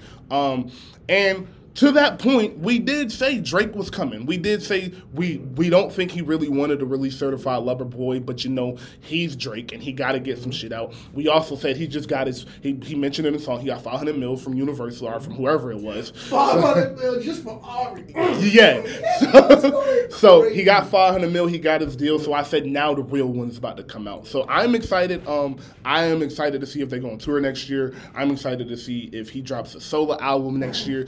I'm like this got me rejuvenated to Drake because as good as Drake is, and I do think Drake is one of the 5. If you want to say 6, that's cool. But that Mount Rushmore, I think Mount Rushmore can be more than 4 people because fuck that mountain. It's a rock. It's a rock. Fuck them. So fam, if I'm gonna put Obama face on there, who won't stop? Right, exactly. So my Mount Rushmore is about the 6. So, but Drake is in there, and there's no question. But it feels like he has a little bit more to prove. Yeah. And I feel like he feels that way because it's like every time somebody come out, it's like, oh, he next. Yeah. He next. And Drake is like, no, yeah. I am here till I don't want to be. Oh. Stop doing this next shit. It's no next. It's me. I think Drake might be my favorite rapper. I really think Drake might be my favorite rapper. Like, as much as I love him, bro, I really think Drake. Because if they say it's only at the top, it's gotta be lonely below, bro. It gotta be lonely down there. That's what he's failing. That's why he got on Seeing Green. The biggest ever. YMCA beat Tunchi Lee, nigga. We the biggest ever, bro. Like, stop it, bro. Stop it. I just miss Drake in this mode, shout out to Pusha T, where he talked about music being angry and full of lies. I like lighthearted Drake. I like funny, like sometimes. That's funny my Drake thing. too. I love Drake, the personality. Just get on there and just rap, bro. Just he talking about in and out of court with my lawyer, like objection. Yeah. So funny, bro. Bro, like he is. So Wayne said this, and this is a perfect time to bring this up. Wayne said they always ask him like, why did you pick Drake? And he said the thing about Drake that drew me to him, besides the singing, was that Drake could rap about anything and draw your interest in. Yeah. And that I still to this day think is Drake's biggest talent and why Drake is so loved universally, because he don't gotta go to coke like Pusha T does. And this is no diss to no other rapper at all. This is just a big up to Drake. But he don't gotta go to coke like Pusha T and Conway and all of them. He don't just gotta be hard like Lil Baby and Durk do. He can be everything, and he can be. He says on Stuntin', one of the old mixtape songs, if you're bored today, go listen to it, that him and Wayne got off. But he said, I'm getting hood love and I ain't even talking street shit. And he lets you know I'm just relatable to everybody. Because I can say something and everybody gonna feel. And not only can I say it, I really can fucking rap. Yeah. And that is on display in this album, because he ain't talking no hood shit. He every now and then he mentions he got shooters and we'll do it to you. But like for the most part, like it's really just like I'm rapping about these women I love that I don't really love. And 21 gonna do a bunch of hood shit to you. And 21 gonna do a bunch of hood shit to you, and I know about it, and I'm plugged in with the niggas in Canadian. But like I'm really not that, so I'm not gonna rap like I am that. And he just has a phenomenal way of drawing you in, and when he's at his peak, he's doing that, which is what he's doing in this album. Crazy pen. And what you said about him being able to rap about everything is what I and other people had kind of an issue with as the albums got super bigger. It didn't feel as authentic. Yeah. This one is super authentic. Mm-hmm. He's talking about these bitches lying about getting ass shots because that's what he's really talking about. Yes. He knows they are fake. Yes. Like, and it's some crazy bars in there. You know, I love the sap stuff too. Some crazy sap bars. It's some crazy sap stuff in there too. That's the beauty of it. It's like he gave you the misogynistic part we love, but he also gave you Heartbreak Drake, and he combined the two 16 songs an hour like we've been asking for. The beat changes are amazing. Mm-hmm. The flow changes are great. We've been at dinner 3 hours. Of course you're tired. You've been lying on that. Yeah. Like stuff like that. Like, yeah. You don't get stuff like that. Nah, you don't get that from anybody else, bro. That's why he is one of them. Like he really is like, and we don't. A lot of music comes out, and we always mention albums coming out, but we don't really go off on tangents because we will be talking about this album next week for sure. We don't really talk about albums in depth as much as we used to, but that is simply because y'all don't be putting out shit we're talking about like this. But when Drake dropped, when Kendrick dropped, when Cole, Wayne, older Wayne, Wayne that's not dropping 30 song projects, but when those guys drop, you stop and do what you're doing because you know they're not here to waste your time. Okay, I'm glad I didn't forget this. That Travis Scott feature, boy. I forgot about that. That's the only feature on the album besides the ad-libs. Great feature. That Travis Scott feature, yeah. I'm glad Travis is getting back into the features, and Drake was a good person to pair him up with an album that's gonna be big like this. Like, let's get that out of the way. Like, it happened. We're sorry again. Let's get this album. Great. Let's push this album so we can drop early next year. That's a fact. Yeah. I thought that feature was freaking amazing. Yeah, it was a great feature. I love that song too. That's one of my favorite songs on the album too. I like every song. Like, it's not a song I won't go back and listen to. I like you said. It's one of them albums I'll put on shuffle just to clean up. I'm glad you said that. I'm glad you talked about how Wayne described Drake, bro. Because like, dog, I can listen to Drake rap about anything, bro. Like you seriously can. And because of the flow, the tempo, how he said it's gonna be great. He's a master. Like, he is a true artist, because it's not like this isn't something. And I always be like, damn. Cause as a rap nigga, I'd be like, damn. Does Wayne know he said that? Like, does he know what that means? Or did he just say that because he's crazy? But it's like when you go watch Lil Wayne listening to his music, no, he knows. He knows exactly what he's saying. And Drake is like that. It's yeah, I know I can rap about anything, but I know how to grab your attention on this beat, in this pocket, to where this is going to stick with you, to where you're going to gravitate towards this. And I also know how to, I'm going to make a little, like, what is it? Back Out South Boys, that song. Yeah. Like, that's not a rap song. It's also not an R&B song. Right. But it's not like people can't do that. Yeah. Like Drake kind of created that little sound where it's like, I don't really know what this is. And some people hate it. Some people dislike it. I'm one. When he's good, it's good. Right. And this is Back Outside Boy, one of those where he killed that. Nah, that's a fact. This album is sprinkled. Yeah. It's not sprinkled. It's full of everything Drake does. And shout out to 21 for holding his own. Because people are saying he got some. I don't feel that way at all. He just didn't rap. The first. Exactly. He didn't get smoked. All 21 verses are crazy. Hard. All of them slap. Would you ride for me? It's crazy, bro. Crazy. And singing on there, too. Yeah. Listen, 21 did everything. This project went exactly the way I thought it would. Mm-hmm. I thought it was going to be amazing. I thought it was going to be out there. I'm happy that it's turned out this way. Me too, bro. I'm so happy. I'm very happy to just see Drake. And I talked about this when we were talking about Donda, how excited I was that we were old enough to like really experience feel something. Yeah. Like we're really adults living through this crazy Drake rap album. Yeah. Like on the way here, I listened to Drake album all the way here. And I'm gonna listen to it all the way back. Y'all can't fool me. That music is good. I had the video somewhere. I need to post that video. That's good music. For real though. Shout out to Drizzy, man. YM Young Money Forever pussies. So yeah, I saw Drake and Lil Wayne on stage together. Like I've been happy for a while. Crazy. I've been real happy for a while. I think they are. I think they're lining everything up to go on tour in 2024. In all honesty, they've been hinting at it. Like Drake has said it multiple times. Like we started the Versus shit on tour, blah blah blah, and they have mentioned like, yeah, we can go on tour again. Like because Wayne was like, I'm ready when he's ready. So like I think it's gonna happen again. I honestly think they're gonna do a Young Money tour, like a final Young Money tour. Like, all right, this is it. We not young no more. So I'm glad Drake mentioned not doing a versus with nobody. Yeah, because he's not gonna do a versus. Let's get that out the way. Kanye was y'all not gonna have someone lace him up that is gonna be interesting. There's no person that y'all are gonna convince to do it, because you gotta convince someone to sit across from Drake. And nobody's gonna do it. And he's not gonna do anyone older because of the respect. He's not gonna do it with Wayne for real because of respect. Because that's the boss. Mm-hmm. And he's not gonna do it with Kanye. He's not gonna do it with none of these younger rappers.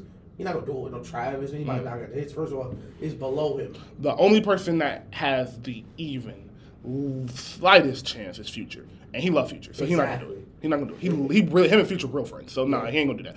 And like you said, Wayne the boss. Wayne not gonna do it. They'll do another thing like on tour together where they're like, hey, I bet I got more good features than you. They'll do that, but they ain't gonna do nothing like for real. Like they really get to it. Yeah, where they really get to it. Hov ain't doing the verses with nobody other than Michael Jackson. And Kanye is the only person that I think will do it, and Kanye ain't nowhere close to thinking about no goddamn verses.